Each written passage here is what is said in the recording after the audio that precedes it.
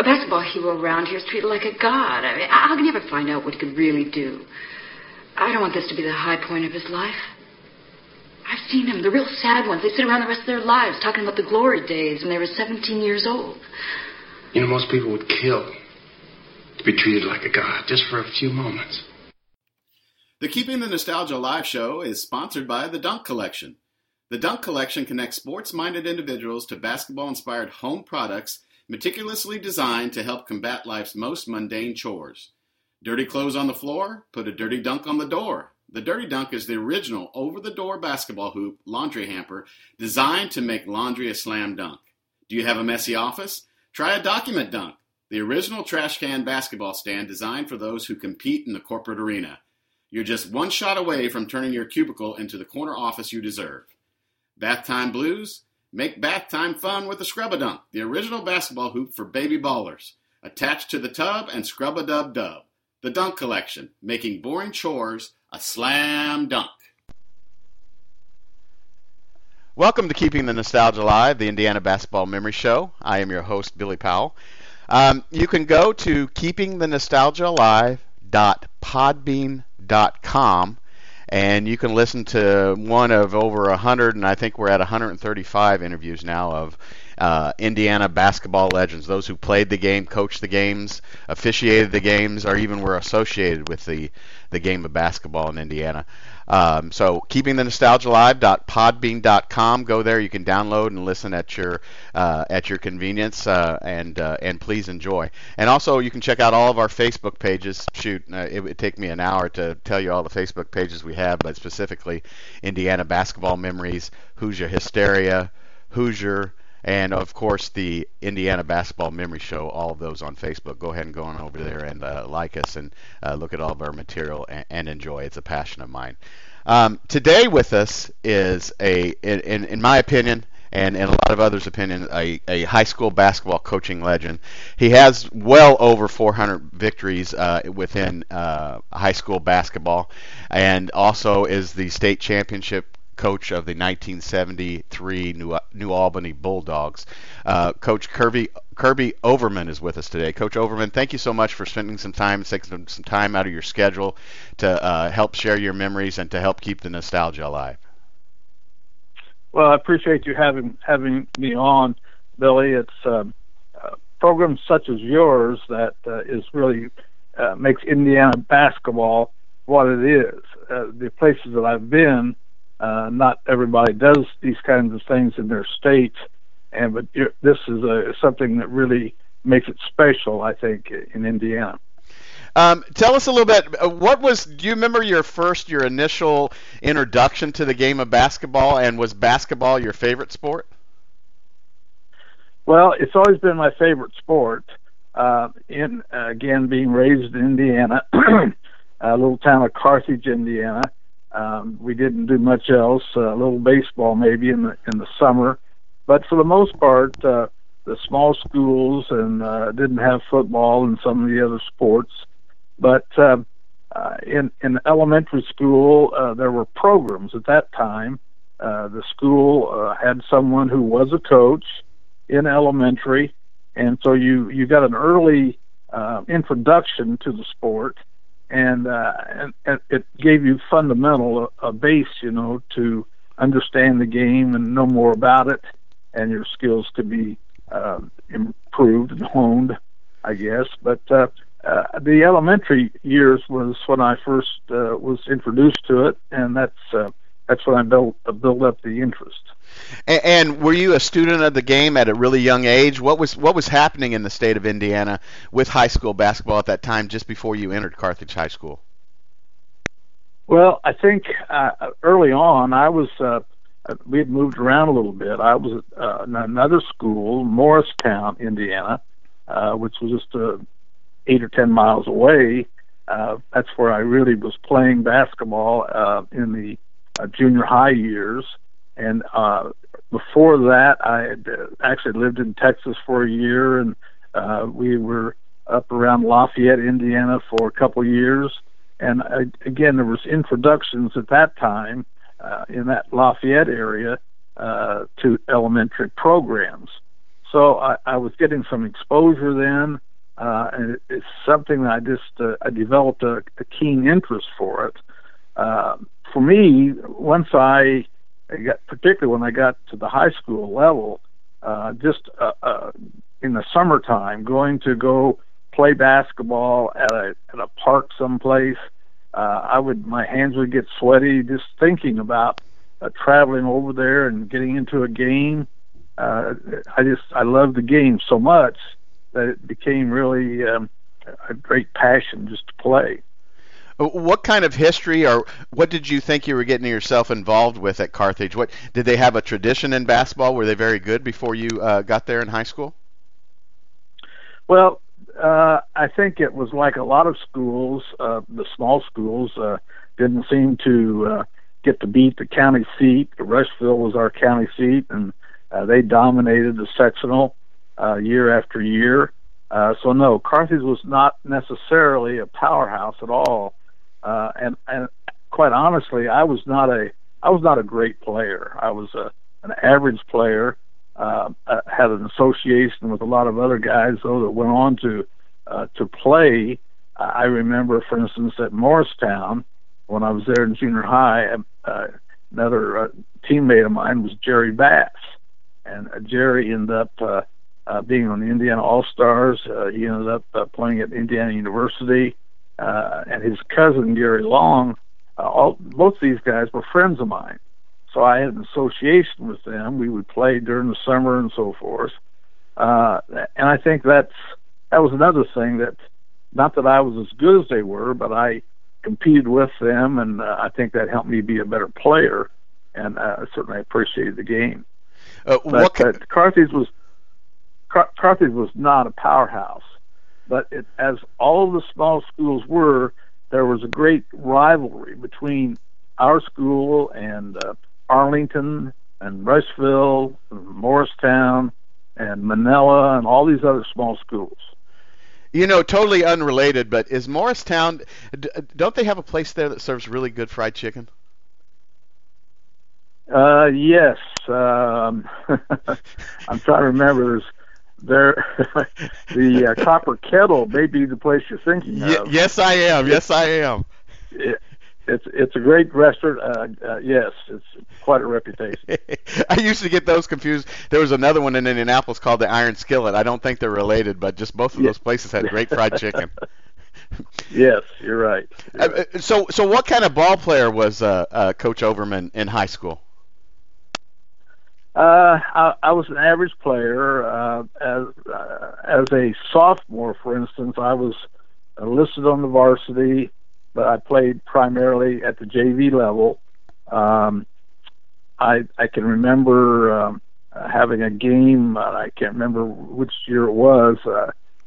As you know, the rules at that time, I suppose, are still the same in Indiana. You could play 4 quarters on a night, no more than 4. But you could play like 2 on the varsity and 2 on the JV. Of course, in those days, the JV and the varsity played, back to back in the evenings at the same time. So I can remember playing again. It was against Morristown, as a matter of fact, and I scored a bunch of points in the JV game. And then I went to the varsity game for the second half, and I think I played maybe 1 quarter, maybe. So I was not a great player. My particular thing that I had appreciation for a person that could make good passes. I can remember my teammates. I had one of my teammates was a young guy by the name of Bill Parrish. He was our post guy, and he was 6'3", probably 6'2" or 6'3", and anyway, I can remember one night he had 20-some points, and because I had 10 assists, because I was good at feeding the post and passing to him, and so I like to take some credit, for those who played around me, that I did take great pride in being a good passer. Same was true with defense. I think I took great pride in being in good condition. I ran cross country, and that I think got you ready for the basketball season. But anyway, I was fairly good at defense. But when it came to shooting, I wouldn't take a lot of shots. I just didn't. I don't know. I wasn't a bad shooter, I don't think, but I was not really offensive minded either. But there was plenty of guys around me that got all the shots, and that was fine with me. I wanted to be a good team player. What was the atmosphere like, and what did your guys' gymnasium hold in high school? Carthage was, boy, what did we? We had kind of temporary seats on one side and more permanent on the other side, and nothing but the ends of the gym. So it was not it was like a lot of the small gyms around the area. I don't know. Did we have 800? I don't know. Might have been. It wasn't a bad gym. It just wasn't very large. Were there favorite places that you liked to go and play when you guys would travel on the road? Well, as far as during the season, I think you love going to any of those again where you had the rivalry. And again, I think I've mentioned Arlington, for instance, was about 5 or 6 miles away, and they had a very good program at that time, a good coach, but they had some really good players. Lawrence Parks was, I thought, an outstanding player, and I think he had recognition.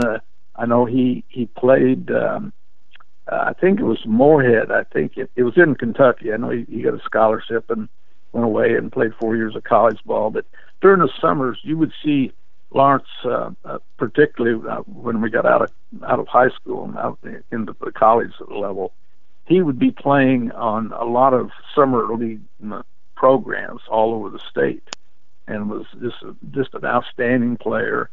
Not a great scorer necessarily, but just a really good player. And guys like that, I think, deserved a lot of recognition. But in those days, that was we would go during the summer. We would go to places to play practically every day. But I can remember Newcastle was probably my favorite place as far as summer ball was concerned.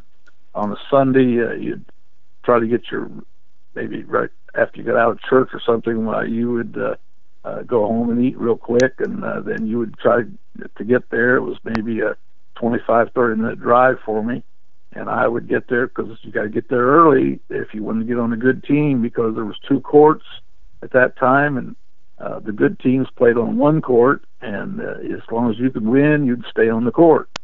And I can remember, trying to get there and be one of the first guys to play.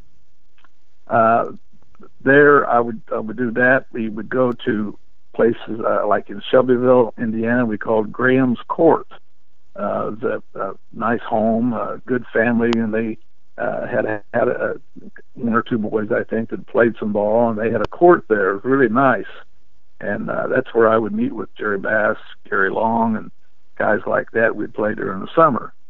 So there was just courts like that around, and you would try to go to those places to play these pickup games. Quite honestly, I think that's how I at least got better as a player, and because the competition was very good. But as far as playing during the season, you belong to a conference, and some of those teams in the conference, you look forward to that. Knightstown was just 4 miles away, and I can recall going over there and playing on their outdoor courts during the summer also. But their gym was a small gym. Of course, we've seen that in the movie Hoosiers. I can remember playing in that gym quite a few times. And speaking of Larry Parks, who went to Arlington, and I think he passed 5 or 6 years ago, he actually was just inducted in this last class at the Indiana Basketball Hall of Fame, if I'm not mistaken. Well, I'm glad to hear that, because he is deserved by his efforts. And if you look back at his history and where he's been, his credentials as far as a player, Lawrence was certainly deserving, and a very good person too. In high school, is this where you? I mean, we all have these dreams and possibilities when we're in high school. Was high school when the light bulb went off the top of your head and you thought maybe you wanted to coach this game?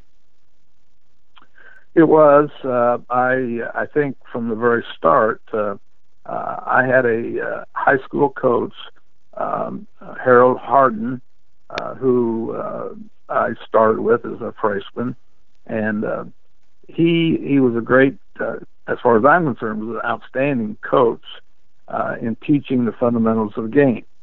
As I look back, I can't recall any great offensive schemes or anything like that we necessarily did, but it was a matter of just teaching you the fundamentals, and that's when, for me, that's when I think I started the notion that I did want to be a coach. As a person, as a man, Harold Harden was a good guy. I can remember other coaches that you would see, and I just think in comparison with other people, he was just an outstanding coach, a good person. Then when I got to be a senior, they changed coaches, and I had a different coach, and but all along, all the time during these 4 years in high school, for me, I think coaching was just what I wanted to do. I knew I was going to go to college when I graduated from high school. That it was always something my parents had said that they wanted me to do, and so I knew as a teacher that I was going to have to teach something. So history was kind of my favorite subject, so I was going to teach history, and so that's as I went along. I think coaching, though, was the one thing that was foremost in my mind. The only other thing that even entered my mind was possibly being a veterinarian, because I did like animals, and we had a small farm, so I was around that. But that was certainly way in the back of my mind. Coaching was number one. What were some of your college choices, and were you good enough at either cross country, track, or basketball to play at the college level? Well, yes, I went to Florida Southern my first year, and I had a partial scholarship, not enough that was going to keep me in Florida, because I just couldn't afford to stay there. But I played 1 year of ball at Florida Southern, and then I transferred after my freshman year to Ball State. And of course, in those days, transferring, you sat out a year, and then in my case, I went through the tryouts. Jim Hinga was the coach at Ball State at that time, and we had like 300 guys who went through this tryout process. And this, of course, was going to be my junior year. And we came down to where there was 13, 14 of us left. And that was including the guys coming back that were on scholarship. So out of all that, there was actually myself, and I think I was the only one that didn't have a scholarship. But we were down to that final 13 of us, and I thought, well, that means maybe I'm going to make it. Well, I didn't make it. And I have to say this, and I think this is probably the most important thing.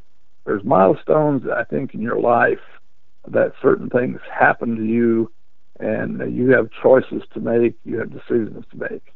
And when Jim Hinga asked me to come to his office and let me know that I wasn't going to be kept.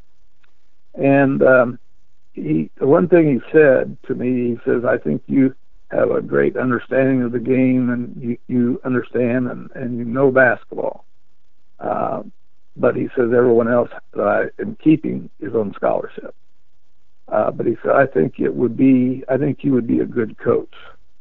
And I think that really helped me, and it helped me to make that decision too, that I was going to do everything I could to be a good coach. And I was devastated that I wasn't going to play anymore, because that's the end of my playing career as far as I could tell. But I knew that I could put all my effort and everything into being a good coach. So that was kind of a turning point, at least that I became more committed, I guess, to being a good coach. So you're getting ready to graduate from Ball State. How did you approach it? How did you go out and start coaching, and where did you start out at?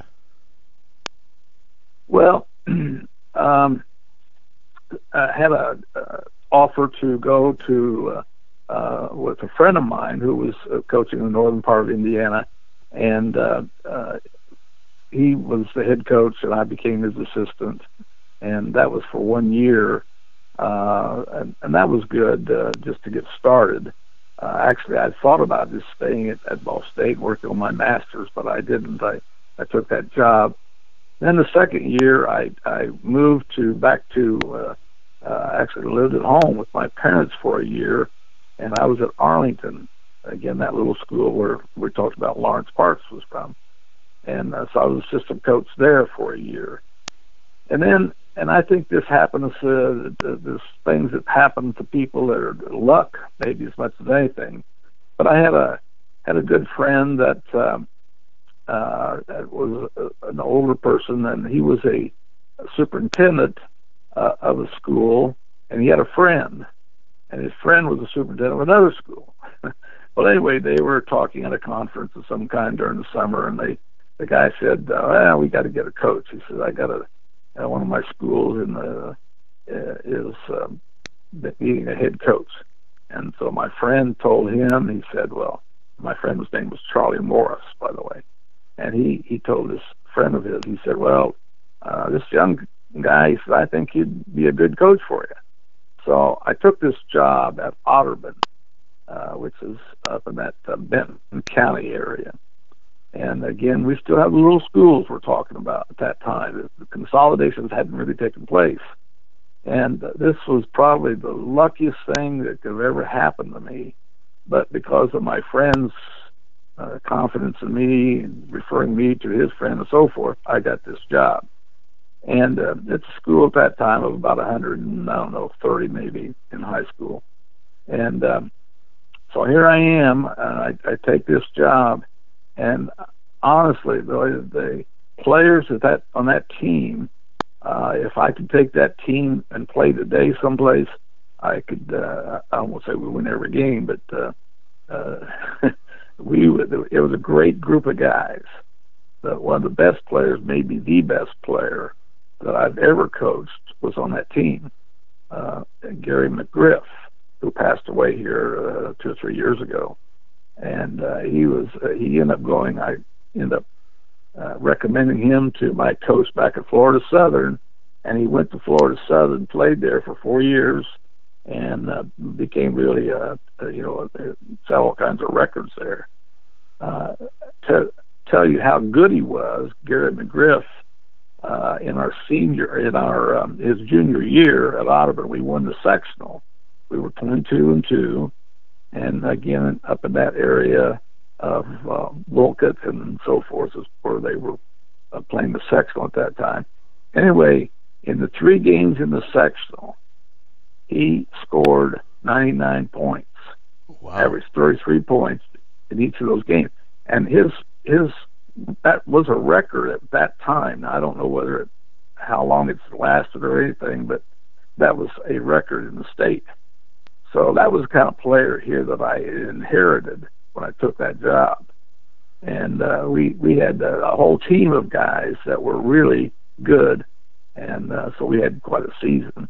But, I think maybe I got spoiled here. I had all these good players, and I don't know that I've ever had a team as good that had the components that we had at that time. So it was quite a start for me in my career, really. And when you started there, did you have other goals, basketball wise in your mind? Would you have liked to have stayed there longer? And why did you move on to? I think your next stop was Benton Central. Well, I'd set a goal. This will sound very egotistical, and I don't want to come away that way. But anyway, I'd set a goal that I wanted to win a state tournament in Indiana in my first 10, 12 years of coaching. And if we look, that is what happened to me. Now, that's a lofty goal, and that was something that I had to have a lot of luck, I suppose. But as I always tell everyone, I'd rather be lucky than good anyway. But I think that as I look back, those 2 years at Otterbein were it really was a great start for me. But being a student of the game, and I think that's what I'm best at describing myself. I was always committed. I went to clinics. I would go across the state lines. I would go spend overnight trips or what during the summer. But just like playing the game, I would get excited. I would actually, my hands would sweat if I was going to go to a clinic and sit there and take notes and listen to a speaker, Hubie Brown. Hubie Brown and I got to know each other in 1964, I think it was. And we've been friends. We don't see each other a lot anymore, but every year or two we talk to each other maybe. And I think Hubie Brown is maybe the best clinician that I've ever heard. Those people that don't know Hubie, he's about 80 years old, 87 years old now. He's still in the NBA as an analyst and so forth. He's coached at the pro level, and at that time, when we actually met, it was at Duke University. I'd gone there to run, to be a part of a camp, not run it, but I was part of the group that was there, the staff, and he was assistant coach at that time, and so we got to know each other really well. But those kind of people is where I learned from, plus the coaches that I coached against, because I was one of those who would go to scout my opponent. If as an example, I would go to Lafayette Jeff, and we know who coaches were at Lafayette Jeff at that time, and back in the 60s. Marion Crawley was an outstanding coach. And I can remember going to because we played in their sectional one year there at Benton Central and so forth. Anyway, I think I scouted his team that year 9 times. And we played them pretty well. We were a couple points behind at halftime, and they ended up beating us, I don't know, 8 or 10 points, something like that. But to me, I think that's how I learned, was going to that game, seeing them play, and diagram this and that, and find out what they did, and do everything I could to be able to play them in such a competition that we could, have a chance. If I could just give my kids an edge by scouting another team, then I thought I'd done my job. So I think that made me a better coach too. How are your stops, and what kind of squads, and kind of what did you learn from your stops at Benton Central, North Dearborn, and then of course Batesville before going to New Albany? Right. Well, the thing about Benton Central was this: it was a temporary consolidation with Otterbein and Montmorency, and they did not. They were in the process of building the Benton Central, the new beautiful campus that they were going to have. So for 2 years here they are building it, but we, and I say we, the temporary consolidation at Montmorency and Otterbein, we did all of our classes and everything was games and everything were held at the Montmorency at their school. Those 2 years was important transition for the whole county, but unfortunately, the 2 years that we were there, I just don't think that they've ever got the recognition as the first part of Benton Central. But again, to me it was just kind of a temporary thing, and I was hoping that I might get the job at the new school. Well, I didn't. And I wasn't, I want to say this, I was disappointed, yes, but the process really was seniority, I had not been in that the 2 years prior at Otterman.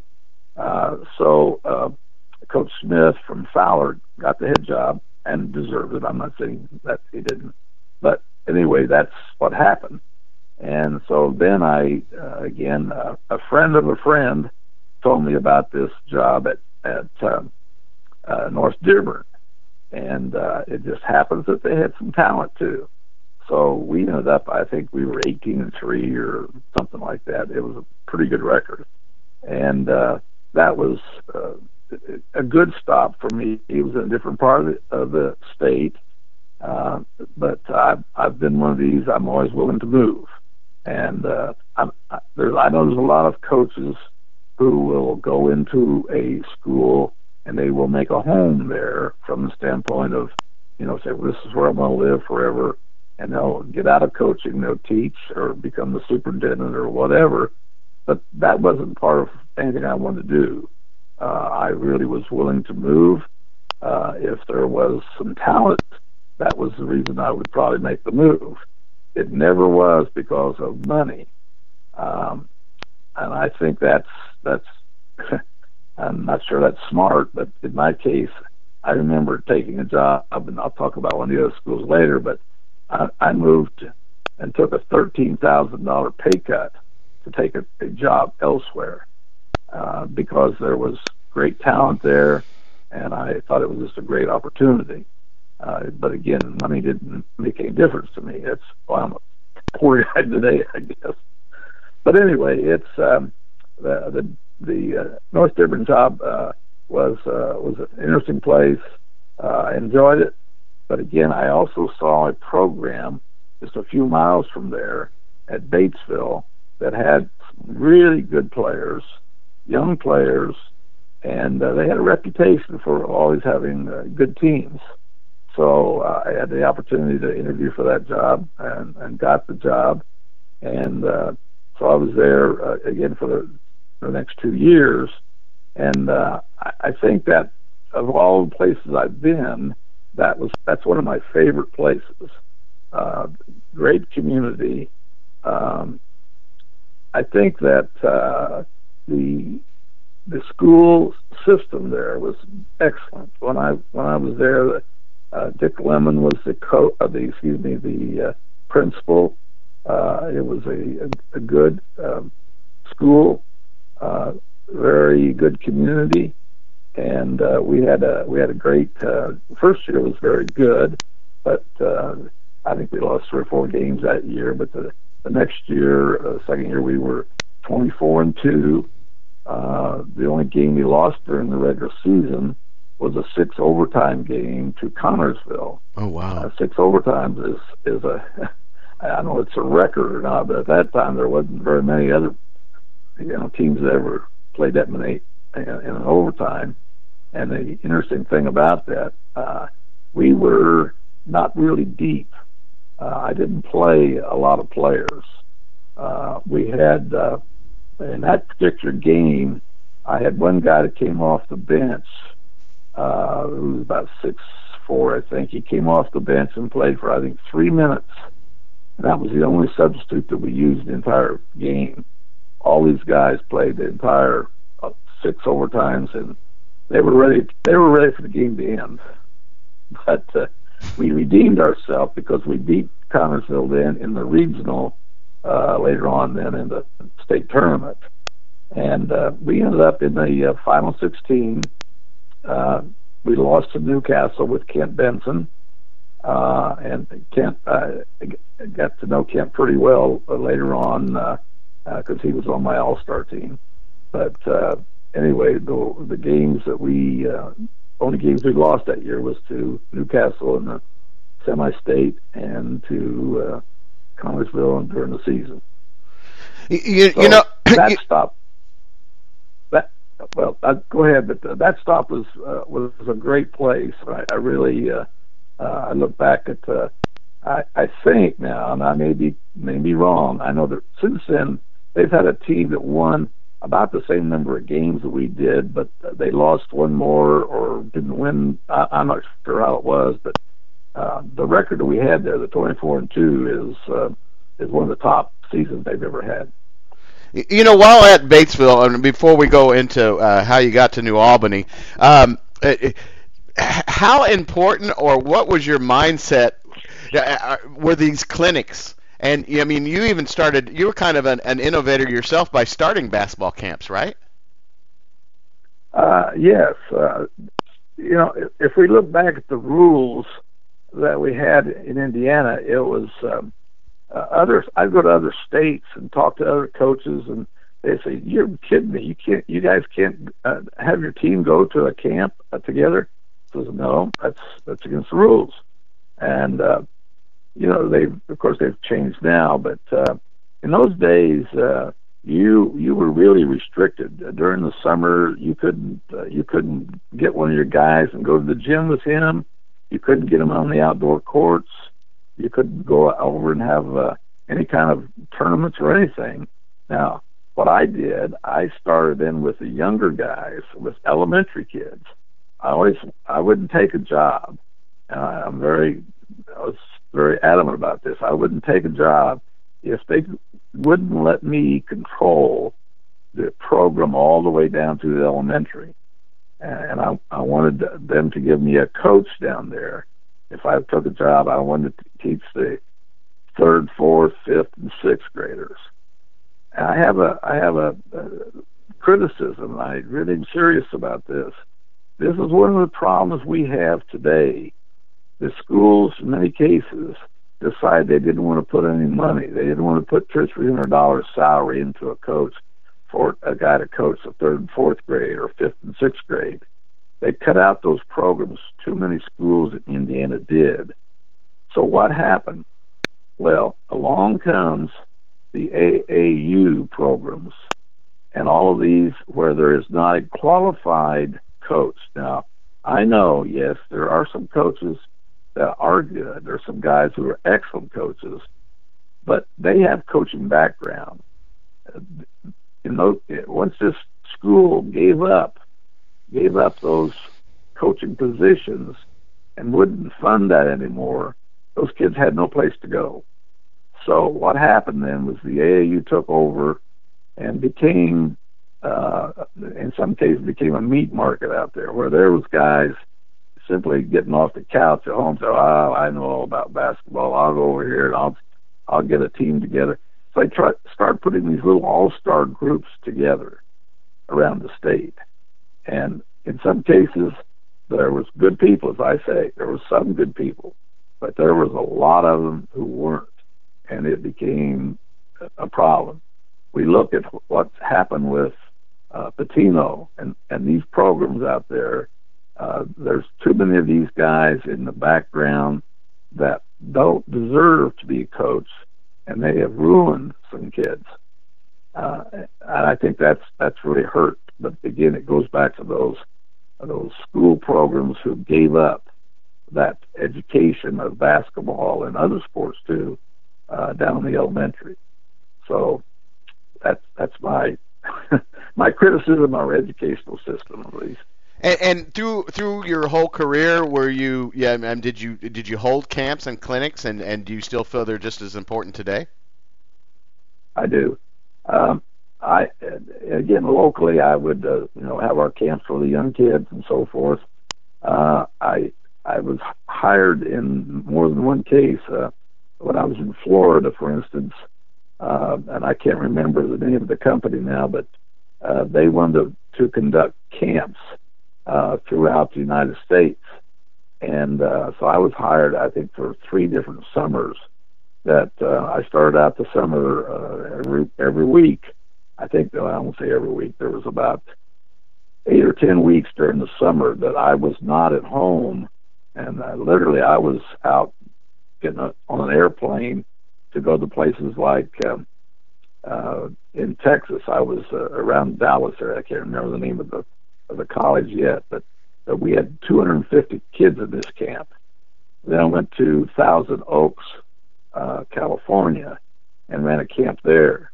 I think we had 40 or 50 kids there. It wasn't that big a camp. But all these places I was going was, I was being paid to do this, of course, but I was the manager, the director of the camp, would have a staff we'd put together, and then we would conduct a 4-day camp during the week. Then I would put the equipment back in the bags and get on a flight and fly to the next town. I did that sort of thing for a while.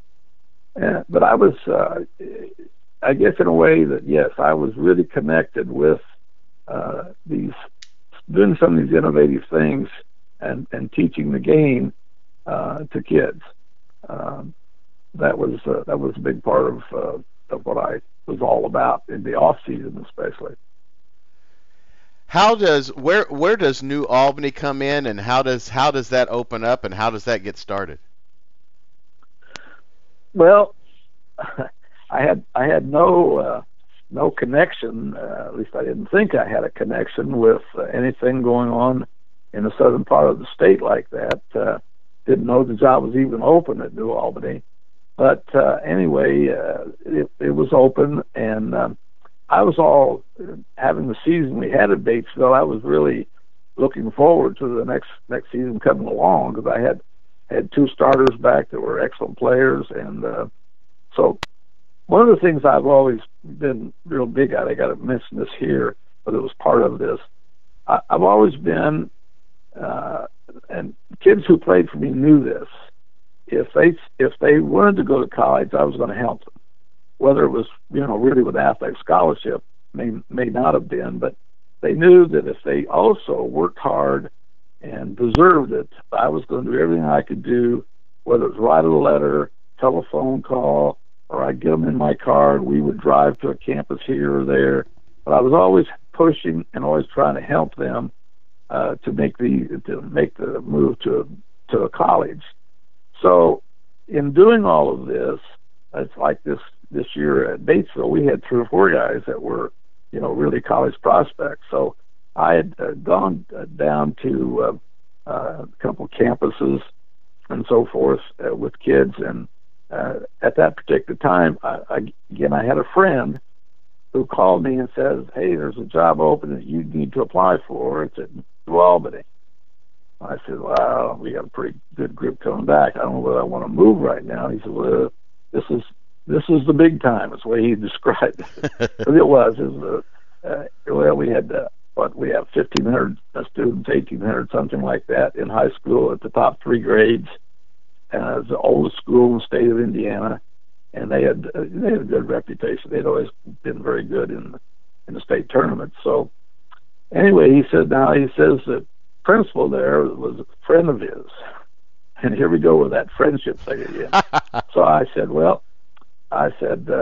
his name was Whitey, and I said, I'll call him, and so I did, and I went down and had the interview, and I had left, if I recall, I'd left the interview, and I'm on my way home, a couple-hour drive, and I get a call, and he says, "We would like to offer you the contract for this job, but will you take it?" So I said yes, and didn't really give it much more thought.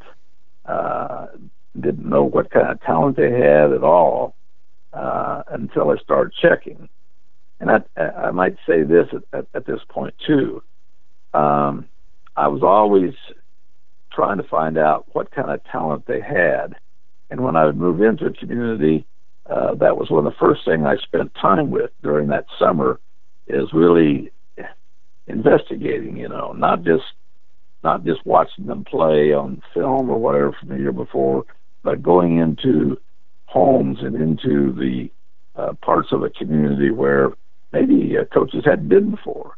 And I found at New Albany that was the very thing that really helped me there. There was, in the African-American community, part of the town, I was told, well, we've never had a coach come down here before. And I don't want to make a big thing of it, but there was some truth to that. There had not been enough attention given, if I could say that, to the African American players, and so I got to going down in that area that wasn't part of the community, and watching kids play, and they knew who I was or found out who I was, and I think that helped me a lot. But also helped me with the parents and the rest of the community. So we had some great young players coming on, not just returning guys because there was a player or two that was coming back, but the guys that were coming back are new players coming in that were freshmen and sophomore. That's where the talent really was. And so by the second year, here we were. We had kind of established ourselves, and the first year we were just barely 500, and the second year, that's when we won. So that was a great year. So when you do get to New Albany, and in all of your coaching stops, how did you handle, for example, the barbershop scene in Hoosiers, where everybody wants to know how you're going to coach, and how did you take input, and how did you try to make everybody happy at all your coaching stops? Well, that's a very good question, and there's only one way to answer that, and that's just to be blunt and candid about it. I never cared, and I told people this, that didn't really care about the community from the standpoint of this. I'm going to do what I want to do, the way I want to do it, and I don't really care what you think, because guess what? I've moved a lot, and I'll move again. And it's also a reason why I never accepted more than 1 year on a contract. I would always tell them I only want 1 year. Don't offer me more, just give me 1 year. Because if I don't like it, I'm moving. And if you don't like me, you're going to want me to move anyway. So that's the way I took it, even with superintendents and so forth. Now, I've had superintendents' sons who tried out and got cut. I've had principals' sons who didn't make the team. So I never have kissed up to anybody. And that's probably why I'm not liked by a lot of people, I guess. But that's the way I am about it. I only cared, truthfully, I only really cared about those guys that were my boys. You're on my team, you're one of mine. And I'm going to do everything I can to help you. It's like going to college. That's why there's been over 120 kids that I have helped to get into college with a scholarship or with, serious kind of help. And I used to keep record, the exact numbers. I kind of lost track. I'm getting too old to remember some of those details anyway. But that's always been important to me, Billy, that those guys are who I care about. Now, I've said that, and at the same time, I want to say this. I go to homes, and I spend time with parents, with my whose boys were playing for me. And they knew, I let them know, but they knew that I cared about their son and that I was going to treat him, in that maybe sometimes a little tough love, but I was going to treat him like my own. So that's the way I was about that. But as far as the, trying to in any way kiss up to those guys at the barbershop, I can care less about those guys.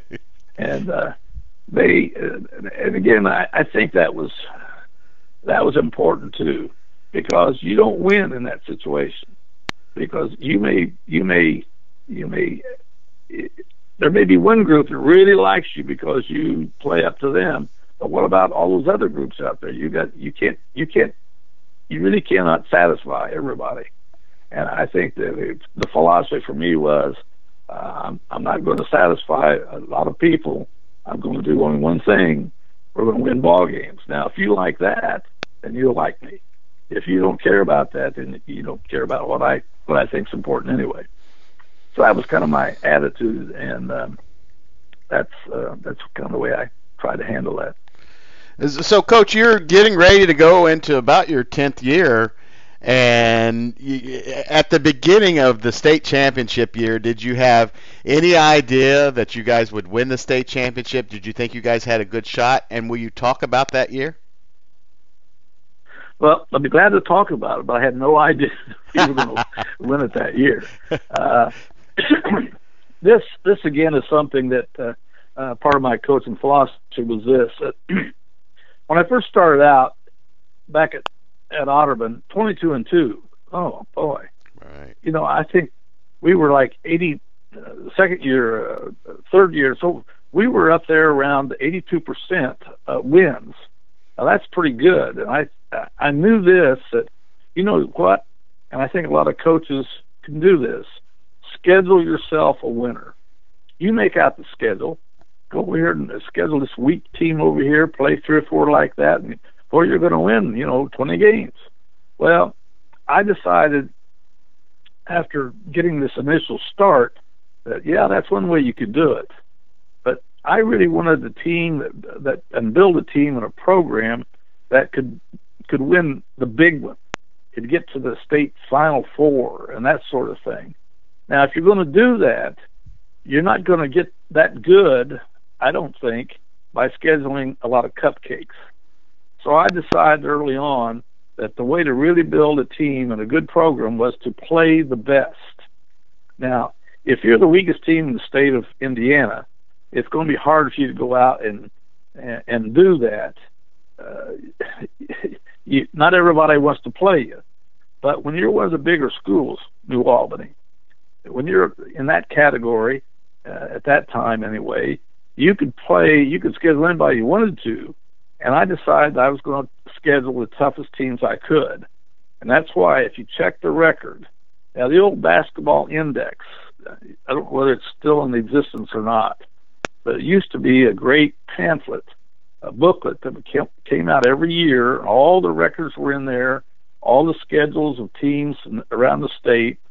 I think it was the Bible for me that I looked at every year, and I wanted to be number one here, number one. And anyway, we were listed as the number one as far as toughest schedule in the state. We were listed number one that year, and that was important to me. We scheduled teams. We were playing up in Gary. We were playing, here we were from New Albany on the Ohio River, and we were playing clear up in Gary. We were over in, part of our conference actually at that time was over in Evansville and up in Terre Haute. We were all over that area.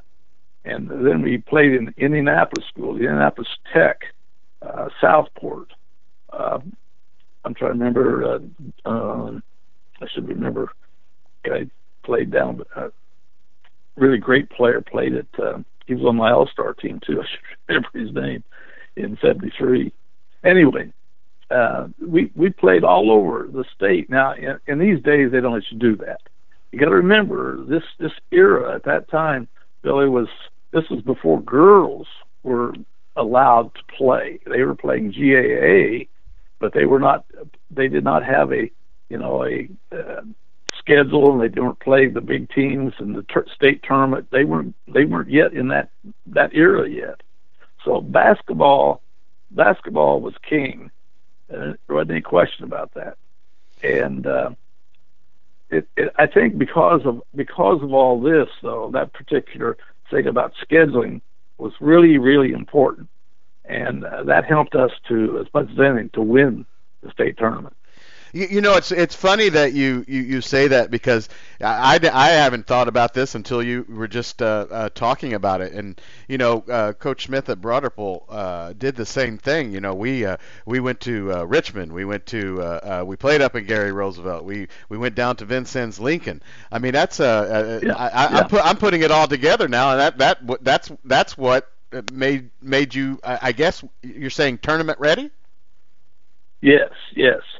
Yeah, when we would travel like this and stay overnight, here we were down in the Ohio River, we'd have to stay overnight, and so this was a great experience for kids. It wasn't anything new for them when we got into the state tournament then to be on the road and to go into these kind of venues to play. This was not something that was new for our kids, and the competition level. They were always looking to see, well, who are we playing? Who's their good player, and so forth like that. So this was something that took you to a different level, I think. And were your steps to Bloomington and to the Final Four? How were those during your state championship year? Well, this was again unusual. I don't know why. I find myself throughout my career finding different things that were a little bit different than normal. For instance, during this time, there were some rules being changed at the college level in regard to letting high school tournaments play at your place and so forth. So we were, our sectional was being played at Jeffersonville, and then we would go to Seymour for the regional, and then it was going to be, normally it was at Indianapolis, and some of the rules were being changed, and we weren't allowed to play at Butler like they used to play. And that was a change, because for me, that's the greatest facility in the state of Indiana, Butler, when they used to play the state tournament there and all the regionals and all the other levels and so forth. But at that time, there was a change, and so we were sent to Indiana University, to Bloomington. I can't get all the changes here put together for you, because I don't remember exactly. But anyway, here we are. The state tournament is going to be there at Bloomington campus. So that was unusual. But again, because of all the scheduling we had done, it didn't affect the kids so much. But to me, it was an unusual place to go to play. Now I've lost my point where I was. But your steps going to the Final Four. I mean, the stops that, I mean, was there at any point on your way to the Final Four and winning the state championship that, were your games all pretty tight, or was it an easy stroll to the Final Four in Bloomington? Well, it was not easy. It was not an easy stroll. It was one that in our sectional, Jeffersonville was the nemesis for New Albany year after year, and vice versa. If we look back at that, in that era, the Jeffersonville, for instance, that particular sectional produced. There were 2 or 3 schools from there that were in the Final Four for a period of 6-7 years. They filled the place. But Jeffersonville was excellent. They had great players, good coaches, and that particular year, I just felt if we could just beat Jeffersonville, I was going to be not satisfied, but I certainly was going to be very, very happy. Well, we did. We beat them, and it was not easy, but I think it was an 8 or 10 point game, which might have been a little bit of a surprise that it wasn't closer than that. But anyway, George Marshall was the coach at that time, and I always respected him a lot. I thought he did a great job there. But then from there we went up to the regional then at Seymour, and got through there. And actually, Seymour, if I recall, I think they had beaten us during the season, right toward the end of the season.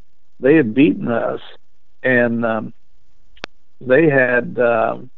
I think that was the last game we lost of that season, if I recall. I think that's correct. But anyway, they had Barney Scott, again, was another man that I really respected a lot in those days, and done a great job there. But anyway, from there, then we're going to the semi-state. And for us, the semi-state, now we're back. Semi-state went back to not Terre Haute, but to down on the river.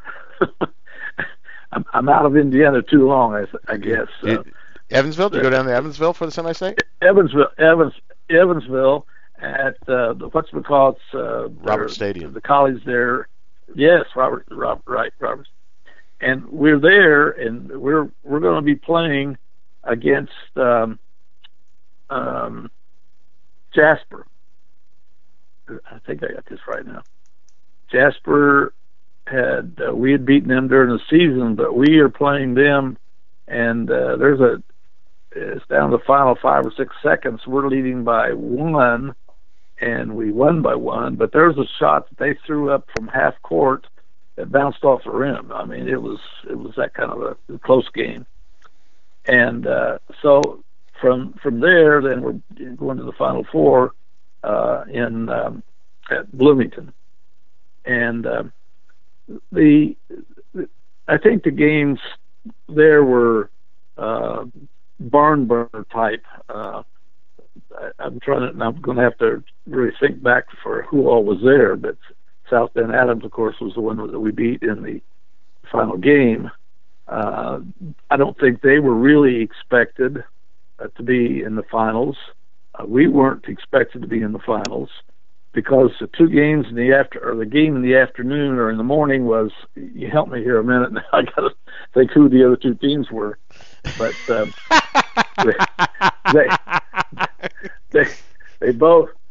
they both were two of the better teams in the whole state that year. Anderson was one of them. Yeah. Anderson really was the team I thought was going to win the whole thing. If you'd asked my honest appraisal of this, and they really they had quite a game with South Bend Adams, and their game, if I remember right, I don't know if it went in overtime, but it really was a barn burner again. But all three of the games that day were like that. Nothing was easy for anybody. Now, how did you prepare your team for the Final Four? And at that point, once you got to the Final Four, did you feel like with proper preparedness that you think that it was a possibility, or you felt like you were going to win the state championship? Well, to me, the whole thing has always been preparing, and if you don't prepare, I don't think you deserve to win. I don't think you can win. You have to be awfully lucky if you win. So preparing is really important, mentally as well as just the other scheme of things. I felt that we were prepared in regard to knowing our opponent, knowing what they did as much as anything. I got film from other coaches. I'm sure they got film on us, but and again, I think that's the thing about Indiana basketball, high school basketball. Most of the really good programs, at least in those days, were very professional about everything they did. When it came to preparing, it wasn't leaving anything to chance. I felt that we could compete with anybody from the standpoint of the talent that we had. The players that I had, I didn't think they had to take a backseat to anybody. The one player on South Bend Adams team was Jimmy Webb, who was in a question. He was on the All-Star team also that year, but he was a great player. In preparing, I've always believed in multiple defenses. Like to play everyone man-to-man, but that's not necessarily a smart thing to do against certain teams. So we had a variety of defenses that we might be utilizing. Any game we would be in maybe as many as 3 different defenses. So that was something we worked hard at, was multiple defenses. And in that particular game, at halftime, I think, if I remember right, I think Webb had like 21 points or something at halftime. He was the only one that I really felt was killing us, really hurting us bad. So we went to a 1-3-1 and did a lot of trapping with that particular defense, and I think that helped us as much as anything. He still ended up, I think Jim ended up with 32, 33, 34 points, but it also, he was one of those kind of players who would try to do maybe more than he should. And we were able to get the ball out of his hands with some of the traps that went on. And so I think it helped us a lot in changing defenses. But I think that, again, our players believed in themselves. And they were confident what they could do. And they might even And more than once they would say, "Hey, Coach, why don't we use our 2-2-1 press, or let's change, let's do something different for a while." And so that was that's something I think was important for our program. So the buzzer goes off. You have taken a team to the Final Four. You have won a state championship in the state of Indiana, which is the ultimate goal. Do you remember your kind of initial reaction, or did you take it in? Did you breathe it in with the crowd and the final score up on the scoreboard, and what were your memories of, and how did you feel after winning that? Well, again, a young guy, and maybe in older days I would have been a little bit different, although in my career here I was 32 years old and winning that championship, and I end up a few years ago at the age of 59, and we're in a championship game again. So, and I'm not sure that the feeling was much different as far as my age was concerned. But I think that you have a kind of a relief in a way that the things that you've done and what you have taught kids and all of that is paid off. That you're getting your due because you did work hard at your profession. And the other thing is that you see these guys in front of you now, and you really have a feeling of it's pride as much as anything, I guess, that your boys, your guys, have accomplished something, that you've worked hard with them to achieve this.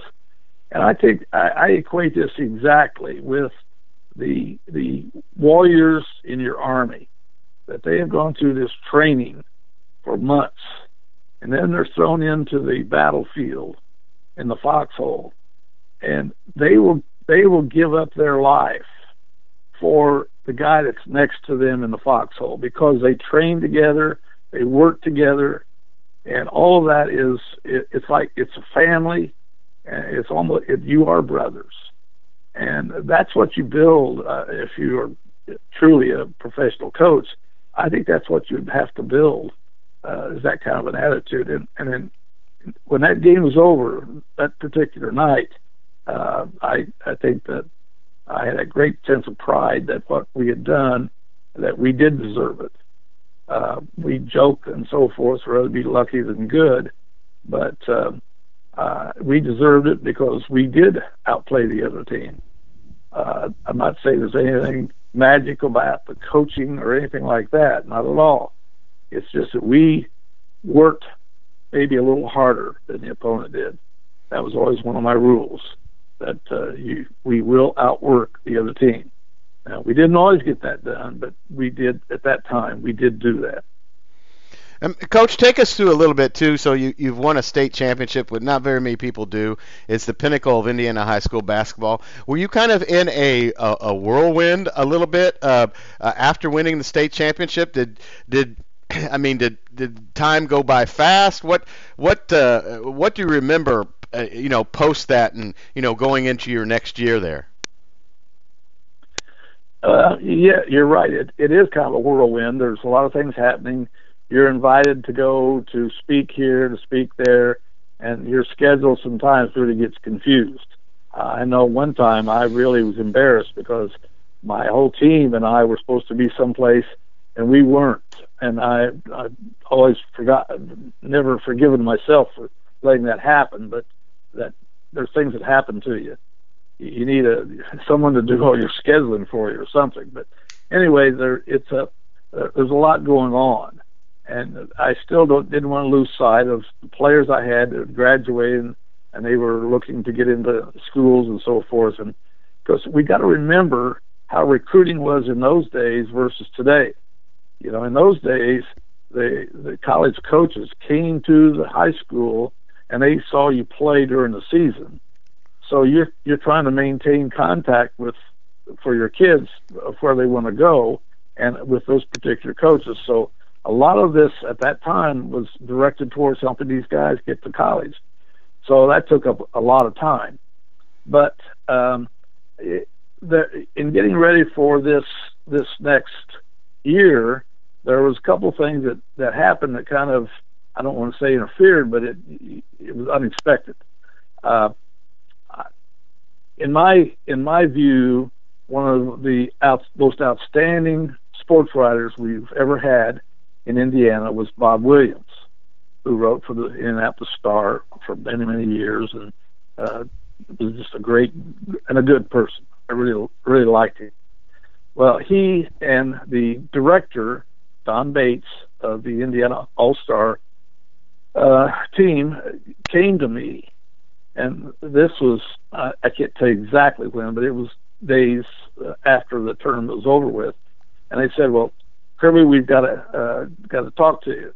There has been changes and so forth, and how we get a coach for the All-Star game. We used to have, and of course you remember Cleon Reynolds and all those other guys we've had from Indiana Central and Marion, all those guys at that level, Angus Nicholson and so forth, were always the coaches of the Indiana All-Star game. Right. And they had always done a great job, but the rules were changed now at the college level, and they weren't going to be allowed to do that anymore. So what is happening is this. We are going to select from our own high school coaches each year a coach to coach the team. Now, and they were adamant about this. It doesn't necessarily have to be the guy that wins the state tournament. And I'm not going to tell you exactly why, but they told me their feelings. Anyway, they weren't going to ever say and tie themselves to that coach. But it would probably be someone that might be in the Final Four. And this year, we are selecting you to be the coach. Now, Jerry, senior moment here, had been the coach, assistant coach at IU, and he had already been given the job that year as the head coach. And so, Jerry Oliver. Right. And so you're going to be his assistant this year. You will be the head coach next year. Wow. That's fine. All this was great for me. I loved it. And they said also next year you will take your team, the All-Star team, will go to Russia and play a series of games in Russia. Oh, that's great. Okay. Well, it didn't happen, but this is what I was told. So, anyway, by the way, as I said, Bob Williams and Don Bates too. I really liked those guys. They were good people, and they did everything and really helped me going through all this. So, but anyway, so here I am now. I'm the assistant. So that means that there's going to be times that I would normally be running my camp or I'd be, working with kids, that now I've got to spend this time with the All-Stars, which was great, but it changes my schedule for the summer. So anyway, that was a great experience that particular year with those guys. We had Kent Benson on the All-Star team. My own player, Julius Norman, who, by the way, has been in our New Albany program, has been a great player there, probably one of the top two players for me that I've ever coached. It's a great talent, and anyway, he is on the team and did quite well. But one thing happened that year that I need to mention here, and this is really important. We split that year with Kentucky, and I learned something. Jerry wasn't really excited about a couple players that we had. He didn't play them very much. Matter of fact, in the second game, which we won at Butler, we had fans that came down as we're leaving the floor, and this became a problem. They were upset because their player from their community on the All-Star team didn't play. And I said to myself, when we got off the floor, had to have some escort actually, but when we got off the floor and got down in the dressing room, I said, I'm going to be sure next year that all the guys are going to play. Well, I'm going to win, but we're going to be sure that no kid is left out. And that's the promise I made to myself. So anyway, that's how we ended the season there. And but that experience for me, and it adds to another story that I have about the All-Star team the next year. And while we're on that subject, because I've read a lot about that, you could actually be known as the guy that made Larry Bird the player that he was. Yeah. Yeah, I'm the only guy that ever put him on the bench, and that's not true. I hate it when people say that, because Larry put himself on the bench, and that's the truth. That's right. The fact. But anyway, and I don't know. You want me to go ahead with continue with that part of it? But, sure.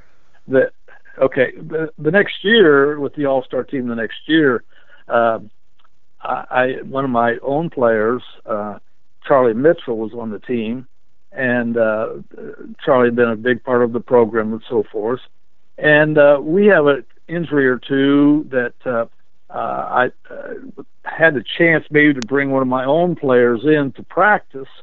And but anyway, Bob Dilley had won that year from Fort Wayne Northrop, right, Northrop. And he had some players that were on the All-Star team, and quite good, by the way. And Bob and I became pretty good friends. But anyway, I was told that year, Bob Williams and Don Bates came to me and said, okay, we've got all the guys' names. And that, at that time, and I guess it's still the same, the coach I had no voice whatsoever in who was going to be on the team.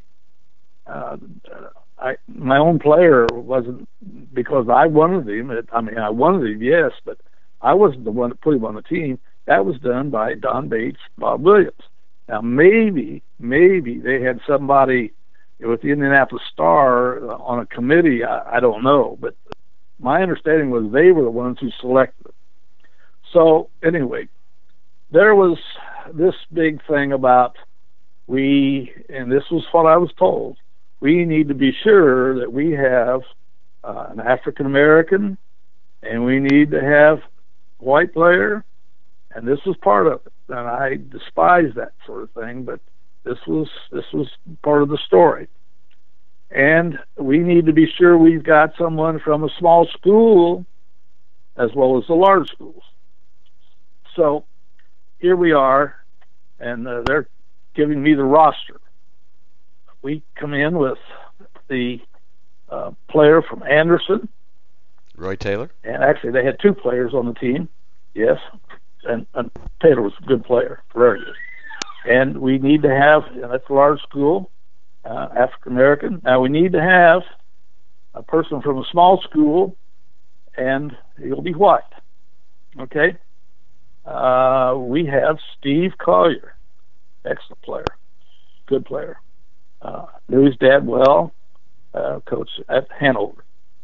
So here we have this team being put together, and they're showing me who it is. My whole thought had always been a number one player. They had 1 and 1A that year. They need to play. They need to play, both of them. Equal amount of time, as much as possible. So, okay. I have the meeting with, by the way, they said, we have another player by the name of Larry Bird. Now, I'd heard of Larry. That was a good scorer, good player, from a small school. Well, they said, now, he's a little upset that he's not the number one player. But they said, we've already made that decision. And then I think it was Don spoke up and said, he'll be okay. He says, he'll be all right. He said, I think he's got over being mad about it. Well, he wasn't over it either. So here they come to camp for playing the Russian team, because it's now been told to us that we are not going to go to Russia. that Bob Dilly's team will go to Russia the next year, and I think it was the next year. Anyway, they're the ones that win, not this team. So anyway, we meet and have a couple practices to play the Russians. I was given, by the way, the only thing you got in those days was a watch that says Coach of Indiana All-Stars. I don't know what they do now, but that's what you got. But they asked me if I wanted to go scout the Russian team that was playing on Long Island. And so I did, and I flew out there and saw them play, and they were pretty good sized players and not bad, and but I think they got beat that night by the Long Island team. Anyway, we went back and we were preparing for them. We had a couple of practices, and I told the guys, this is our first meeting. I said, guys, let me tell you certain things, some of the things that we're going to be doing. And one of the things I said was, everyone is going to play.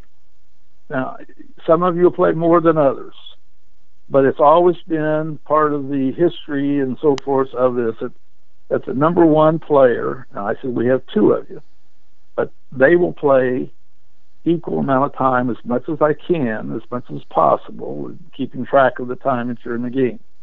But I'm promising everyone's going to play. So I made that very clear to everybody. And because that leads us to the games. We're playing some of these other exhibition games and so forth, and we're traveling around a lot. And I try to, and Larry always says that I didn't do this, but I did. And I always tried to play as much as possible, as I said, everybody. And I always tried to play mix. In other words, I would be playing my own player, Charlie Mitchell. Some people said I didn't play him as much as I should have. But I always tried to play the guy that might have been number 9 or number 10 or 11 or whatever it was. I always tried to be sure that they were playing up with 1s and 2s, and I mixed them up as best I could. But the problem became this, that if Larry couldn't be on the floor all the time, he was upset. He had to be on the floor all the time if this was his thing. We went to play an exhibition game at his little town down there, and they had a parade for him. So his community is I don't want to say spoiled, but he is so he is number one in everything. So anyway, we're going along, and everyone we play the first game in Louisville at the Freedom Hall, and we played well, and we beat them, and everything's fine, I think. But then we go to Butler Fieldhouse, and here we are. We're going to play at our place now. So they're coming in, and we're doing great. Game's going along great. We're winning by double figures for the most part. And I'm playing everybody. I'm moving guys in and out and so forth. We start the second half, and I think Larry scored 6 points in the first half, and evidently he didn't think he got enough playing time. But anyway, so I started him. I started him the second half, and we're going along here, and we're up by 12, 13, maybe 14. I'm not sure, but we're winning pretty easily, I think. And I decided, well, I need to play some more guys, and I got guys that haven't been on the floor as much. So I take 3 guys. I bring 3 guys in. I take 3 guys out. Well, one of the 3 guys I took out is Larry. And my thought process here, we're going to rotate guys in and out, remember. So I'm going to say 3 minutes, 4 minutes at the most later, I said, hey, I called in for 2 guys, and Larry's one of them. You go in for so-and-so, and you go in for so-and-so. And he said something, but he didn't get up. And one of the players was next to me, and Coach Dilly's on the other side of me. I said, what did he say? I thought he said he didn't want to play. And this kid sitting next to me, he says, Coach, he said he didn't want to play. He said, I'm ready though. I'll play. So I said, what? So Billy goes down. I'm getting another guy to go in the game, and Bob goes down and talks to him. Says, what's the matter? He was just mad. I mean, he was livid. And he says, I'm not going to play. Bob goes back and he says, Kirby, he said, he just doesn't want to play. I said, well, we got a lot of other guys who want to play. If he doesn't want to, I guess we can't make him. So we went along, and, I asked him again. We were down to 3-4 minutes to go in the game. If he wanted to go in, he said, no, don't play. So he took himself out. I didn't tell him that he couldn't go in. I wanted him to go in the game, but he refused to go in. And he has never, I think I've never known, and I wish right now that I knew why he came to camp. I guess it was because he wasn't chosen as Mr. Basketball, but I don't know. And I'm basing that on what Bates had said. But I really would like to know why he took it out on me. Why was he so mad at me? He probably didn't think I should be the coach, I guess. But that's always bothered me, because Larry's not a bad person. It's just that he had become so thinking that it had to be his way, or he didn't want to be part of it. It's interesting because the Indiana All-Star process was kind of totally against what you went into schools to do. It looks like you didn't have a say, or it was a very politically driven process. Yes, that's right, and that's what I found out when I was told, well, this is who you're going to get. And I don't like that. I don't like that at all. Welcome to Keeping the Nostalgia Alive, the Indiana Basketball Memory Show. I'm your host, Billy Powell. Hopefully you're listening to this at keepingthenostalgiaalive.podbean.com. You can also go to that website. I'll give it to you again here in just a second, and download one of, two of, or how many you want, of about 150 interviews of people who played the game, coached the game, or were associated with the game, officiated the game, this great game of basketball from the state of Indiana, or just the great game of basketball. So that's keepingthenostalgiaalive.podbean.com. And with that being said, today's been kind of a New Albany Bulldog Day. I did an interview earlier today with Coach Alan Buck, and I just got off the phone with Coach Jim Miller. So both of those shows will be posted up later this evening. But what we have going on right now is part 2 of our interview that we were having with Coach Kirby Overman. Coach Overman, thank you again for spending some time. I apologize for the delay in getting to you for the interview, but I thank you for spending some time with us to help keep the nostalgia alive. Well, I'm looking forward to completing it, and I've enjoyed what we've done so far, Billy. A lot of your former players, students, and all of that kind of want a little update on how you're doing. Can you do that for us? Yes, be glad to. The update this morning is a little bit unusual because I went through surgery this last Thursday. I had an eye removed. I had an accident a year ago at home and had fallen and actually had put out an eye, my right eye. And for a year now, I haven't had any pain to speak of, and the doctors have finally decided we just needed to remove the eye, and I will wear a prosthetic eye, be fitted for that in about 5-6 weeks probably. So anyway, I've gone through that pain, I guess, this last 4 or 5 days. So that's probably been the biggest accident, injury, or whatever that I've had. Aside from that, I've gone through some of the other things that older people have. I've had a knee that has been replaced. I've had 2 back surgeries and all those other kinds of things. Mostly over the last 6-7 years. So, but health-wise, I still get around pretty good. Have a commercial garden. that I work with a lot during the spring, summer, and fall. So that's kind of a thing that keeps me going, and I think is good for me health-wise. And that's kind of where I am. At 77, I guess I keep moving and sit around a little bit in the wintertime, and it's really interesting because the reminiscing of the things that we're doing with your show is really enjoyable to me.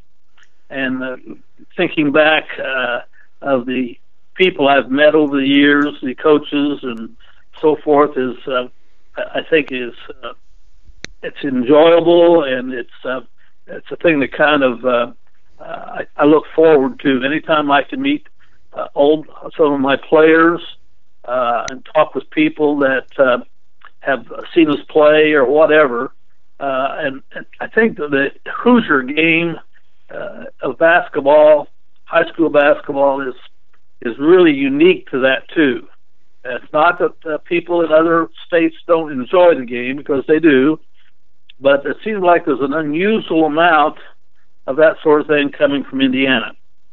So that's kind of brings it up to date. You know, it's kind of interesting, too, that we're talking about those times, but then, you know, right now as we speak, you know, with the big hubbub and the big deal with Romeo Langford and New Albany being, you know, on national TV, it's kind of neat that it almost brings us, you know, kind of 360 from where you started to where basketball is in that area right now. Yes, correct. Now, if I'm not mistaken, I think we left off where you had just got done coaching the 74 Indiana All-Stars or 73 Indiana All-Stars? Okay, the 73, I was the assistant to Jerry Oliver. That was the year that we had Kent Benson on the team, and so that's kind of where we ended there. 74 then would have been the year that I was the head coach of the Indiana All-Stars, and that was when I had Larry Bird, as we spoke of before. So that kind of brings us to that particular year. I think that the 74 year was an unusual year, too, because I had an opportunity to go into college coaching, which, of course, was one of my goals. One of my goals was to get to college coaching hopefully as soon as possible. After we won the state tournament, that was kind of my next thing on the line. And I had a chance to go to Sanford University at the end of that year in 74. So that's what happened to me. I left the state, went to Sanford University as an assistant coach. Again, that's a Division I NCAA, so it was a good experience in some ways. At the same time, I don't think it was where I had some bad experiences there too. From the standpoint, I didn't really want to stay there. The school itself was a great school, but it was not an ideal situation. Anyway, that brought me back to Indiana, and I had a chance at that time to interview for the job at IUPUI. They were wanting to start a program. Now, they had a kind of a small program going on. They did not do much recruiting, didn't do any really. They played kind of a schedule that just played some local teams. Schedule was maybe 16, 18 games, I believe. Anyway, as we interviewed for that job, it was I quickly found out that we didn't have any facilities. We are going to have to use a camp that was part of the physical education program. The school was a school of 18,000 students that they really were all driving in the camp to the school each day there in Indianapolis, and so it was just a commuter school. But a building a program there was going to be quite challenging. We had to schedule games with schools that were mostly Division II NCAA and NAIA programs. I would get contracts with schools. I can remember going to New Orleans and playing there, and we played IU Southeast down in Thibodaux, Louisiana on the same trip. Came back and played Tennessee Martin on the way back.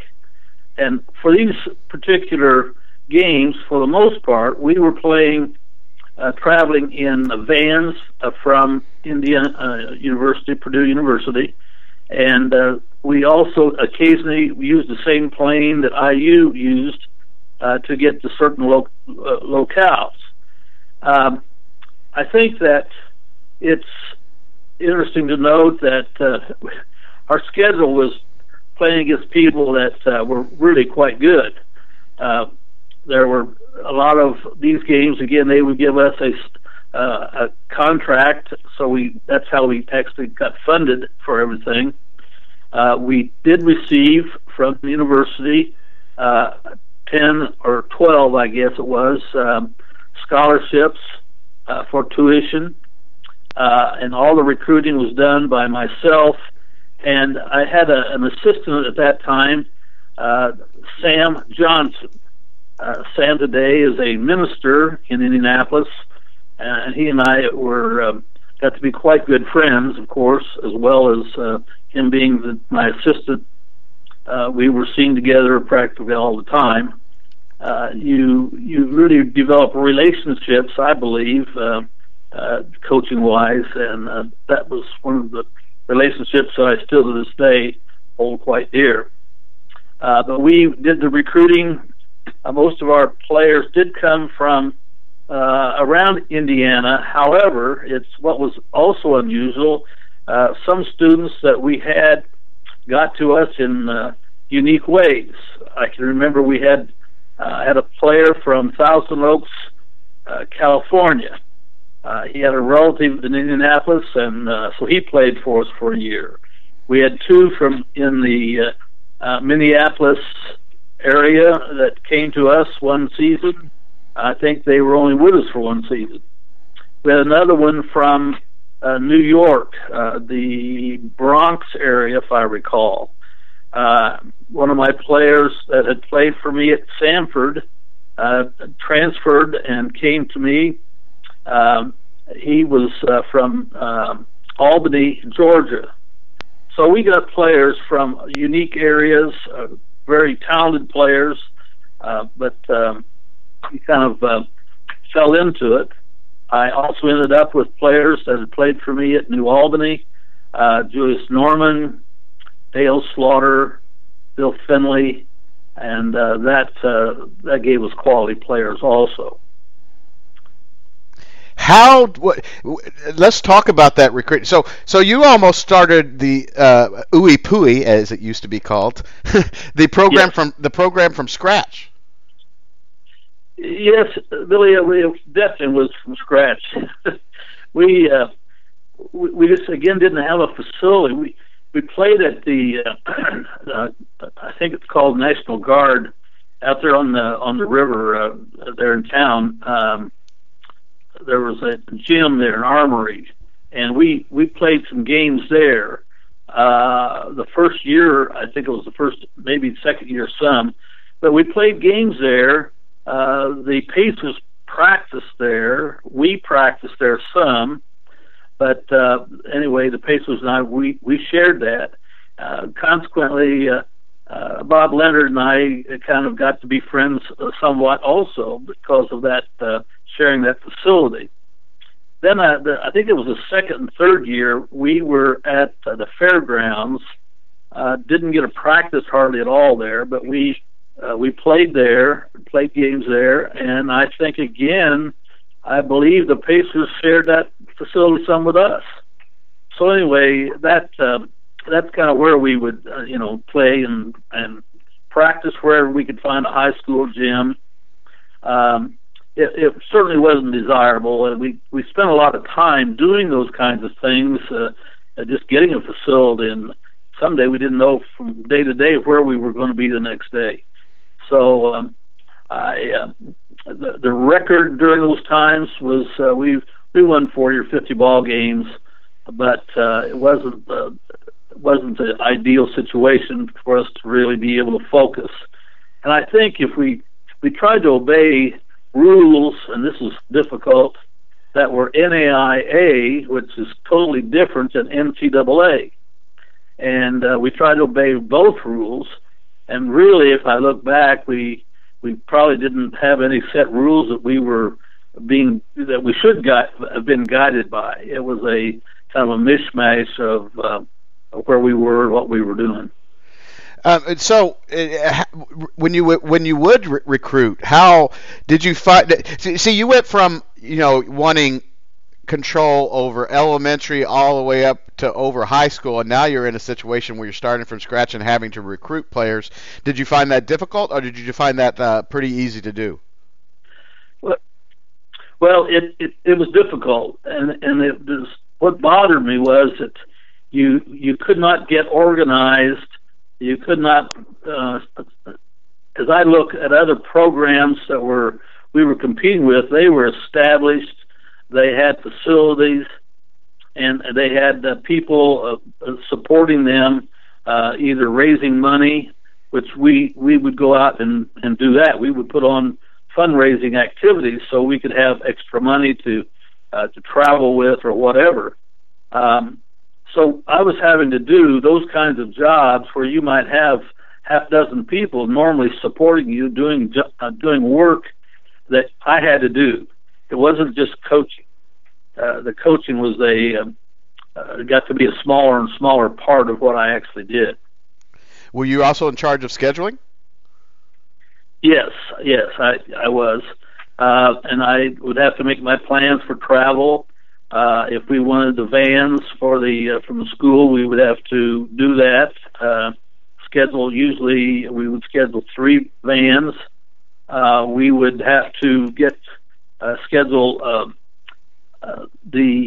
for our destination. We'd have to make sure we had our rooms, motels. We would have to take care of meals. I would have to get certain funds and so forth. Withdraw some funds if we didn't. When we went out and raised money, it went into a fund at school, and then I have to withdraw this whenever we were going to travel. I can give you an instance, and I'm going to be honest, Billy, as we talked earlier about these kinds of things. There's some distasteful things that have happened. I'm going to go ahead if you'll stop me if you want me to, but I can remember coming back from Louisiana, for instance. Stopped in the evening. We were on our way home, actually, and we were still in Louisiana. I don't remember the city. I don't remember where it was exactly, but we pulled up, the 4 of us in the vans and automobiles, and I went in and to see about getting rooms. And they said, "Oh, sure, be glad to have you." And about that time, some of my players started getting out of the cars and stretching and so forth, and the people at the desk saw that I had African American players, and wow. My assistant coach came by at the same time, and they said, "Oh, sorry, we can't allow you to stay with us. You'll be glad, or any of your white players and people can, but I'm sorry, we can't let you stay." So I said, "Well, no thanks, we'll move on." Those are kind of instances. Now we're talking again 1975, 76, and so forth. Those things, that was unfortunate, but it was a lesson for all of us. Now, none of the players with me had experienced that because they were all, again, from Indiana or from other areas. But traveling in certain areas, they did see that. I have to say this, though, at New Albany in 1973, I think people will remember I happened to have a situation where we started 5 African American players that season. I have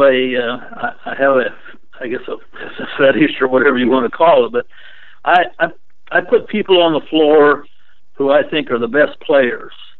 I put people on the floor who play together extremely well, and who I think are going to have the best chance at winning the game. And I just don't see color. I think that's a statement a lot of people do make. Most good coaches will say that. And that was the way I've always been. In 1973 at New Albany, that wasn't necessarily popular either. There would be phone calls coming to the house and so forth, and I was called some different names and so forth. But that's the way it was, and that's the way I've always been as a coach. I'll do it, as I said to you earlier, I'll do it my way, and if you don't like it, that's too bad. So anyway, that's it, I guess, about that.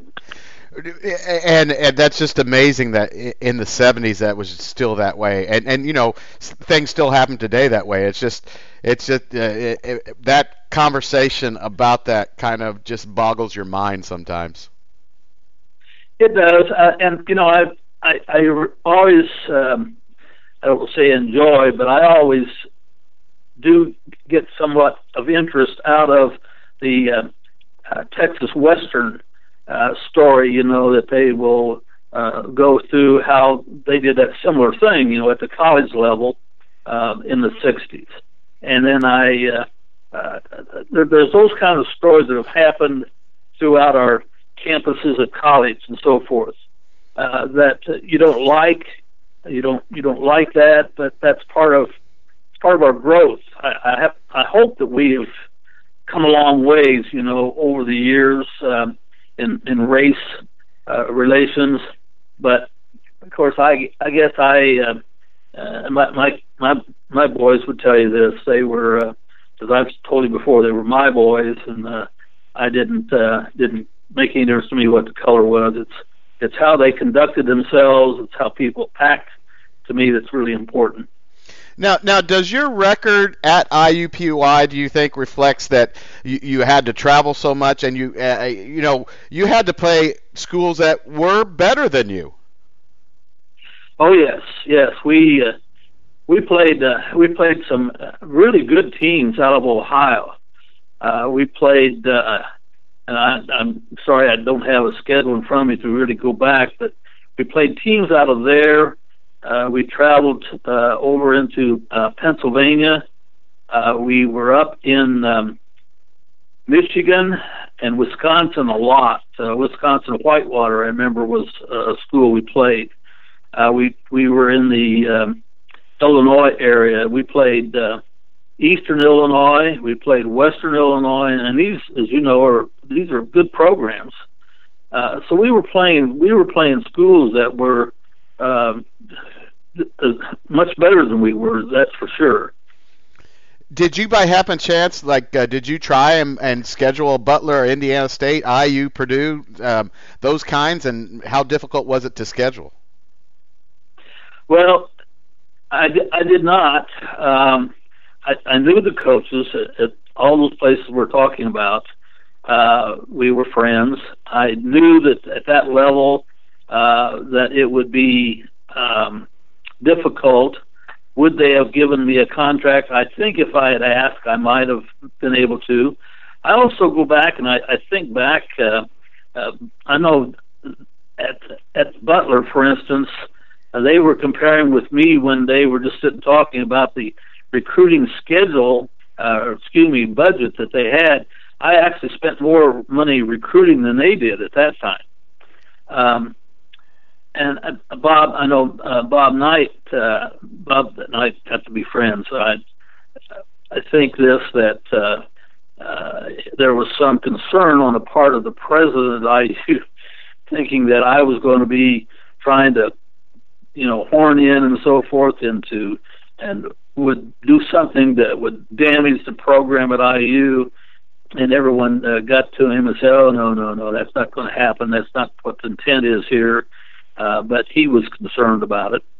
But anyway, we didn't really do much with that level. Now, IU Southeast and Southern Indiana, we played those schools. That was part of our program. But no, that was about the extent of that locally. Did you do any of your games at Market Square Arena? Yes, we did. That was the other facility that when they finally got finished, and we were in there, as was the Pacers, of course, at that time. It was never a time that we were allowed to practice. Didn't seem like it was available to do that, but we did play a schedule there.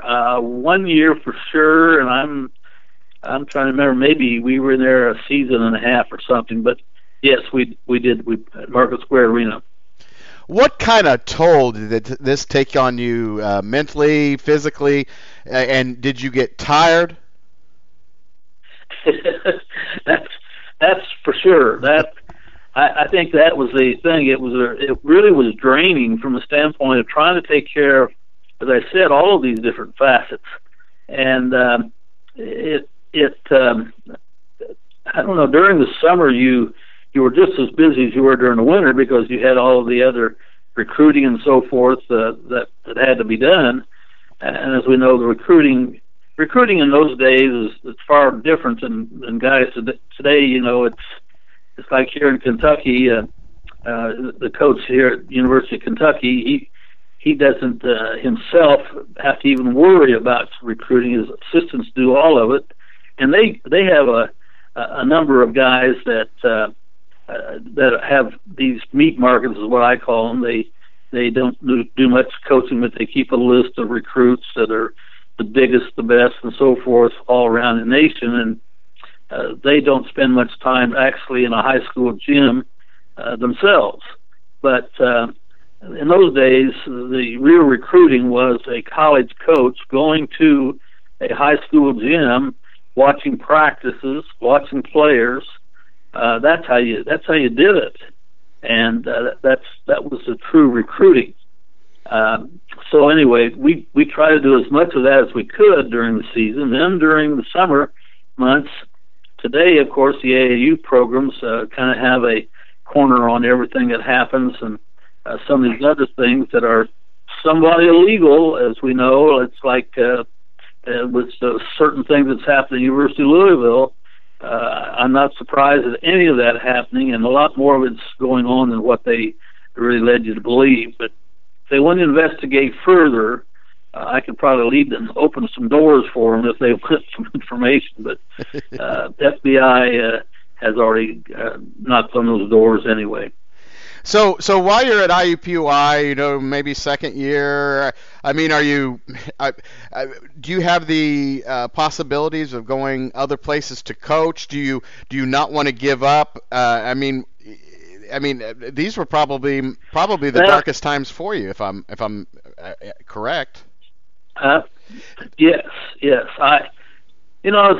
I look back, I think if I had really been smart, what I really should have done is taken an assistant position with some of the bigger schools, and because I had some opportunities to have done that, and I think that would have been maybe a better thing to have done, gone that route for 2 or 3 years. But I was so embroiled in the situation we had, trying to make it better, trying to do a better job and get things done, that I didn't do that.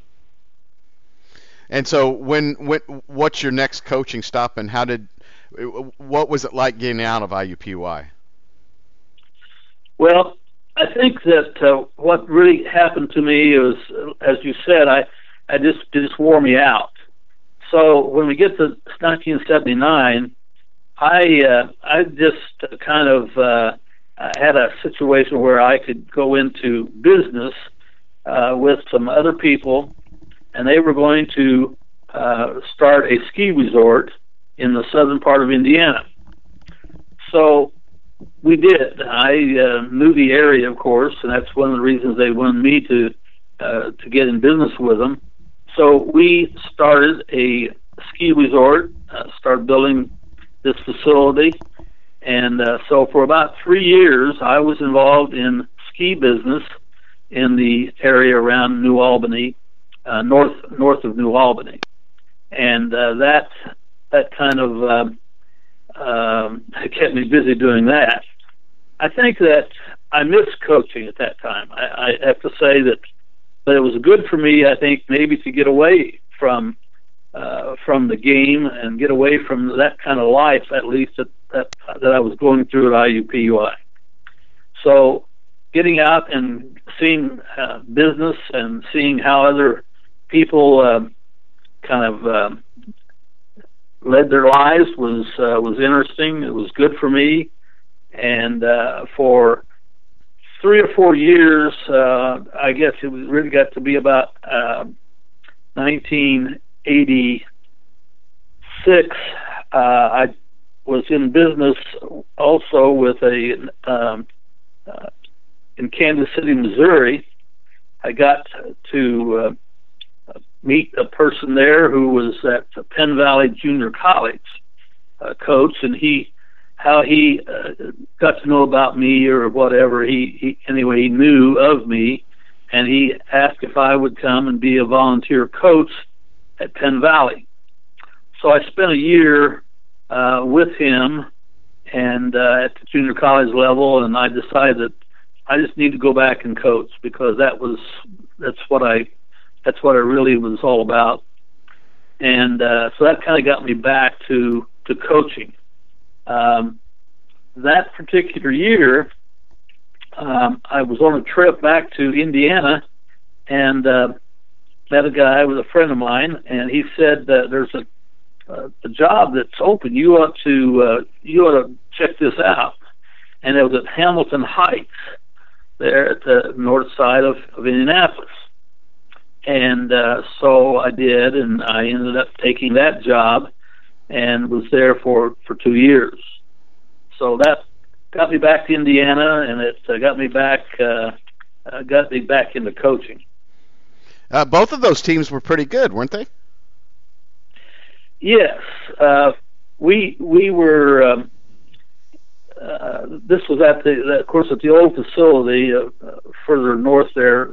Now they're closer to town, but they were had good kids. It was a good way for me to get back, and we didn't win a sectional, but we were very competitive. Now the interesting thing is that, and I know this may be a little rough, but what kind of, and I've asked everybody I ask, what kind of toll did this basketball coaching take on your personal life? Did it take a lot out of it? Did you juggle it well? Well, I think that there's different kinds of coaches.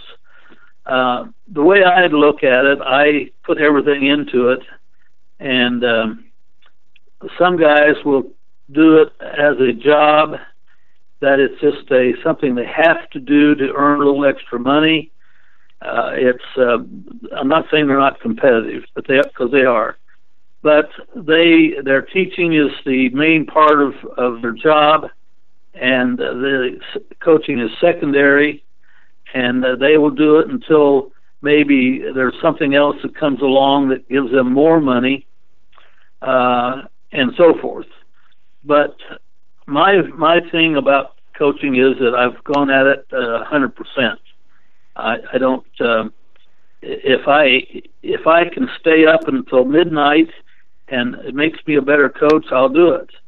If I have to be gone from home longer periods of time, than I am. And probably one of the things that I need to maybe mention now, it's just like the clinics that I have gone to over the years. There's a clinic that was held back in those days, was held at Adelphi University in Long Island, New York.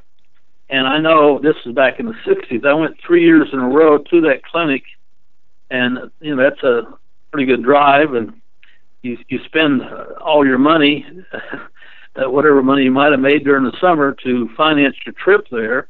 And I can remember going to that clinic. But again, when I would go to that clinic, you spent 5 days there. It was a school. You were in class at this university all day long. You ate your meals there, slept in the dormitories and so forth. But I met some of the best people I've ever been around. John Wooden was at that camp that one year that I went there. I remember at Purdue University that same year, I saw John Wooden, and I was talking with him. I said, "I see you're going to be at Delphi University." He said, "Oh yeah." He said, "That's a great school." And I said, "Well, I'm scheduled. I'm registered to go there too." He said, "Well, we'll have to visit some." So that was a kind of an open door for me to do that. So that's how I got to know John Wooden, even though he was from Indiana and Purdue and all that. But I'd spent time with John Wooden at that camp. More than once, we would sit and talk, and actually in the hallway, I can remember going through defensive stance and talking about various aspects of the game. So that's again those are the extra things that you put in, and to me they were exciting, they were fun, but it's how you learn, it's how you get better as a coach. Hubie Brown, I met Hubie Brown by going to Duke University, their camp. I worked on that staff one summer, and of course Hubie has always had the probably the label as being the best clinician in the game that you ever want to go to. If you want to learn about basketball, and Hubie's on the schedule, you sit and listen to him or talk to him. Well, he and I got to be friends, and I don't see him very often, but from year to year, we would always touch base someplace. We might see each other, go out to dinner or whatever. So that's one of my people that I've learned so much from. Tates Locke. I can remember when Tates was at West Point. Tates Locke was one of those that I got to know early on. He, again, was from that area in Indiana, down around Cincinnati and so forth, that I knew Tates very well. Then when he came and took the Miami, Ohio job, I got to know him even better then. He'd left Bob Knight back at the West Point. So those were people that's how I met them, is because I was out there, not sitting at home. I was out there trying to learn more and do more and get to be a better coach. It's funny. I think Hubie Brown will probably end up being the oldest living man in the history of mankind. But so and speaking of that, let's pause here for a second. And you're sitting in the hallway talking to John Wooden, Tates Locke, Hubie Brown. What other people have you met through your coaching career that you're like, I wouldn't have met this person, if I wasn't in the job that I am? That's right. One of my best friends today that I don't call him often enough or see him often enough is Hallie Bryant. Of course, Hallie, we all know, is from Crispus Attucks and played back early 50s and went on to IU and played, and then was with the Harlem Globetrotters, of course. But Hallie and I got to be friends early 60s when he would come and speak at my camp and put on his one-man show. So we got to be friends. Hallie, probably because of Hallie, not because of anything I did particularly, but Hallie and I were hired by the Globetrotters to go to Taiwan. And this was in 1991, I think I'm correct.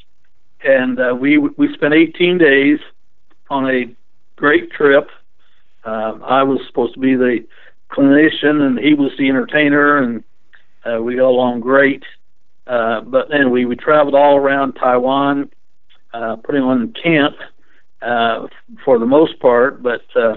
on national TV day after day and doing all kinds of great things, interesting things. But that was, again, because of Howie, I got to do something like that.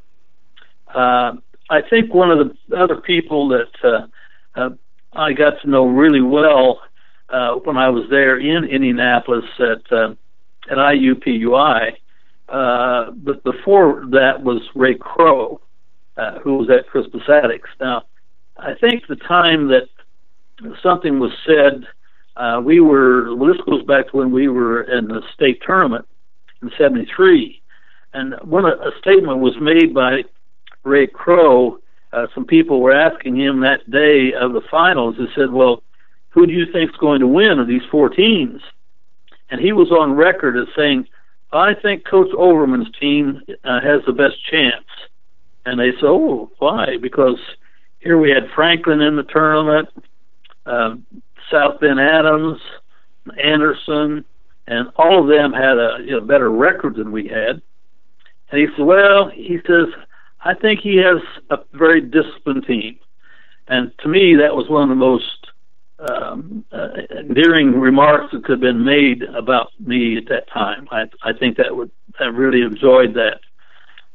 So those are those are some of the people, I guess, that I've would want to mention that I've enjoyed their association.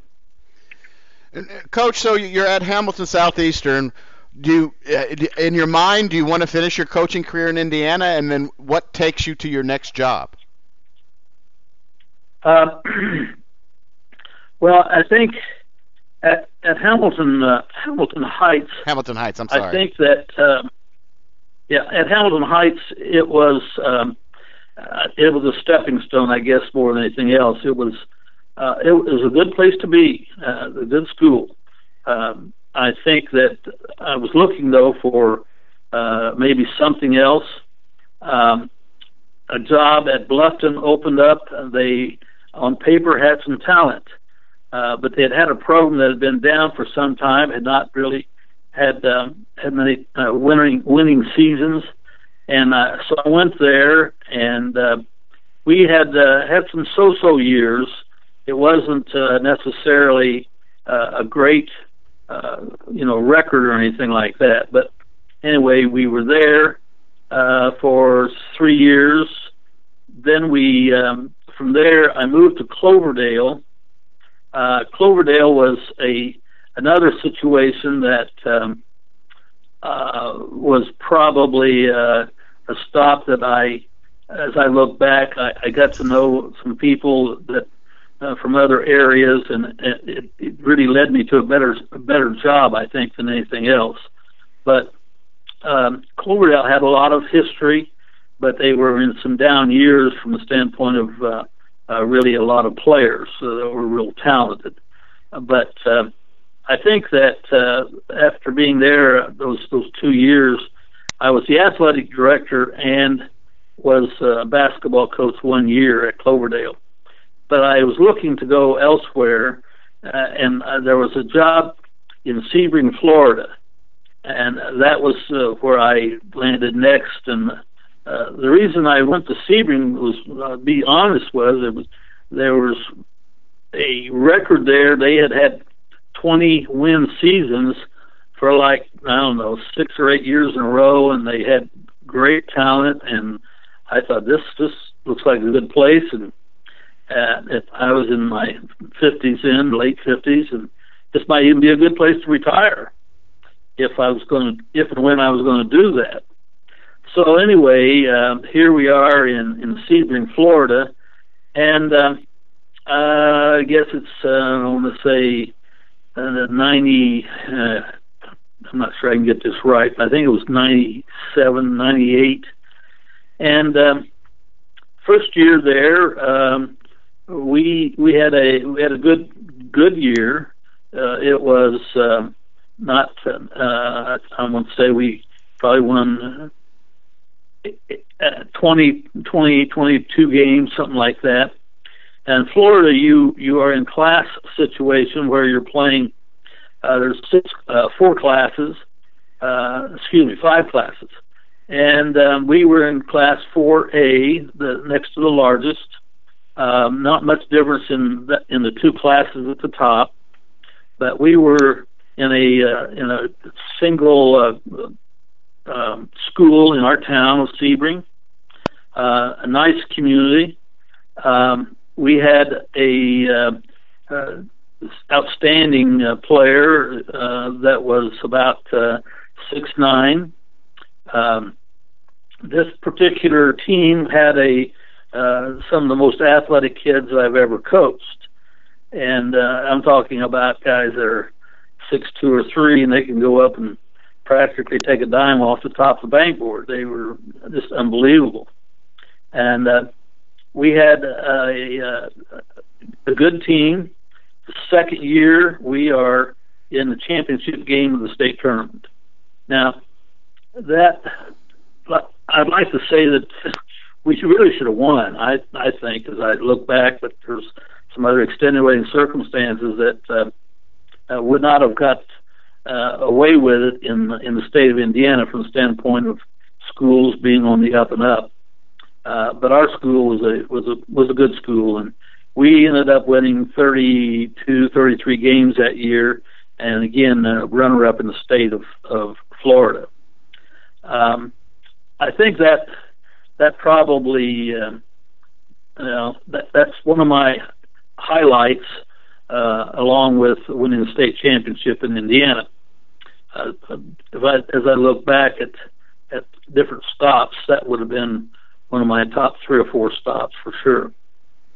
What was it like, being so ingrained with Indiana basketball and how it is in the state of Indiana, and compare it to what it was like in Florida? Did it take you a little while to, I'm in Florida coaching basketball, or what's the comparison in interest and stuff like that? It is different.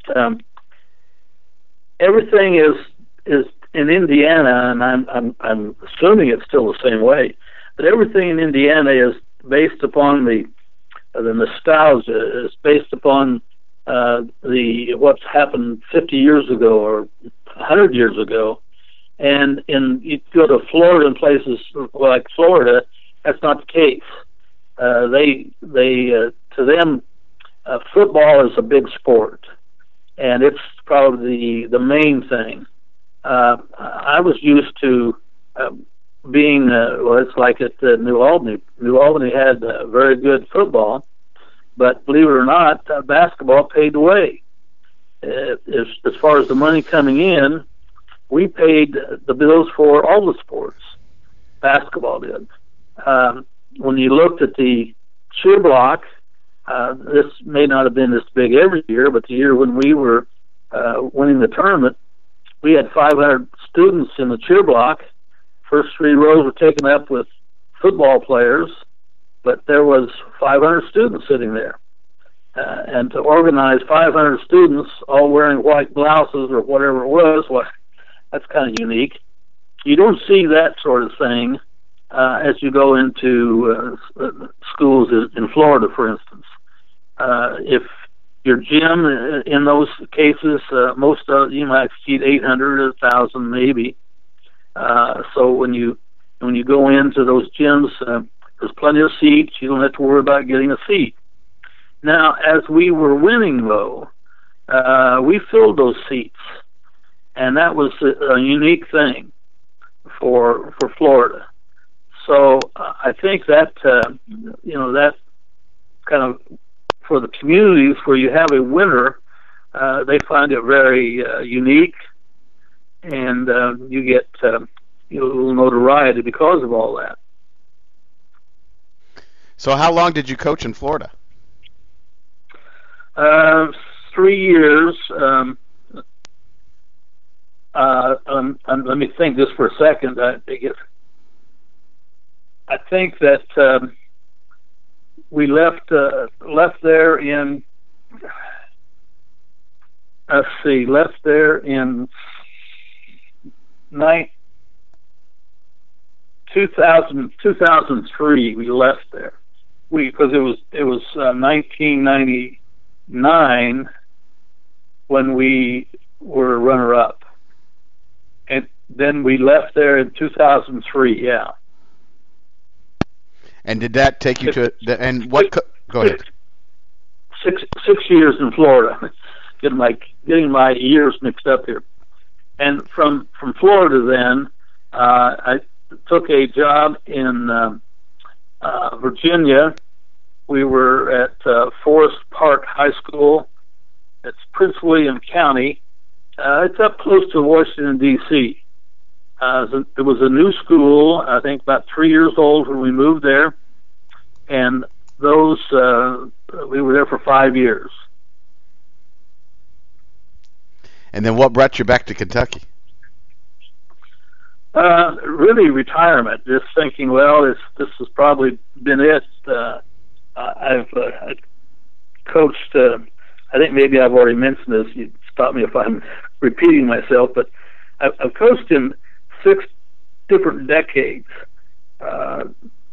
starting from '62, and then as I actually finished up at Berea College, assistant coach in the last about 4 years ago, finished there.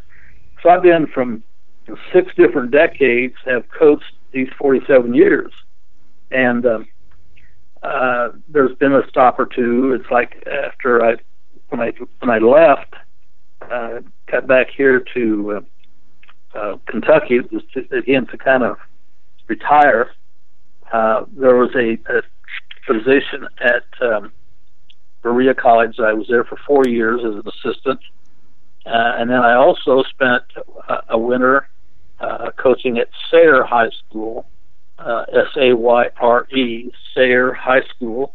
It's a small school here in Kentucky. So, sometimes I really have to go back and count the number of school systems that I've taught and coached in, because it's at one time it was 16 or 17 or something like that, counting the colleges. But they've all been interesting. They've all been a little bit different in some way. But the ending up at Berea College was my last stop. It's interesting. I always try to find some kind of 6 degrees of separation with you guys that I interview, and my whole family was from Brea. Oh, is that right? Yes. I remember going and having the Sears catalog and corn cobs in the bathroom, dirt floors. That's where most of my family was until my grandfather moved up to Indianapolis. That's very interesting. Yes, well, Berea College is a unique place, one of its kind. I think there's only 8 or 9 schools in the United States that have their similar system, where every student is on a scholarship. You can't buy your way into that school. You have to be a good student, and you have to work a job while you're there. And so it's just a different kind of program. What does Coach Overman do in retirement? Well, I think my summers, as I was saying earlier, are in the commercial gardening. I end up having 5 or 6 acres of garden, so it's not like just going out with a hoe and pulling a few weeds. But it's, for instance, I have a partner that helps me. I help him with pumpkins. His name is Willie, and Willie and I have a good time. We've got about 3 acres of pumpkins, and then besides that, I've got about 2 acres of tomatoes, 1,700 tomato plants last summer. So I raised a lot of tomatoes, beans, green beans. And we have all the vegetables that you can name. We've got most all of them. I think that's how I spend my time. Whenever I get a chance to to talk with people like yourself or any of my other players, that's always to me, that's always the most enjoyable thing I can find to do, though. Do you think the game of Indiana basketball is on a downside, or do you think it is what it is? Will it ever go back to what it is? I know right now it's got a flourish with what's going on with Langford and New Albany and being on national TV. But what do you think of the state of the game in the state of Indiana and anywhere else right now? Well, I guess I feel this way, that the high school game that we knew in the 50s, 60s, 70s, in that 30-year span of time, I know it's different today. A lot of things have happened. As I've mentioned before, during that period of time, we still didn't have the girls playing in the state championship or in a tournament. It had not got to the point where there was equity among all your students. I'd like for that to have happened sooner. It's the same as true, I think, as we look at some of the race relations. Maybe that I'd like to see that changed earlier than what we see the changes being made. But from the game standpoint, I do think there's differences there. It doesn't, in those days, it was the most important thing athletically in your school, and today it's not. The game itself, I think that I know that I probably wanted more control of what my players did than what we would demand today. We both know that during the 50s, for instance, and the early 60s, players were in Indiana. They all wore short haircuts. Your coach didn't want you to date girls.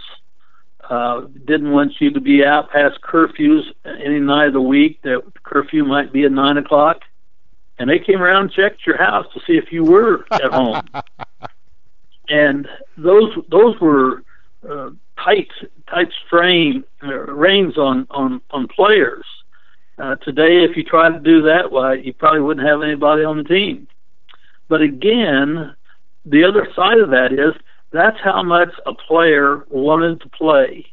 He was willing to do whatever it took to be on that team was the most important thing to him. So I think that's something. I was a little bit of a maverick coach, honestly, in the 60s. I didn't require my players to have short hair. And, Overman, what are you doing? That's against the rules. So I think that those changes have happened.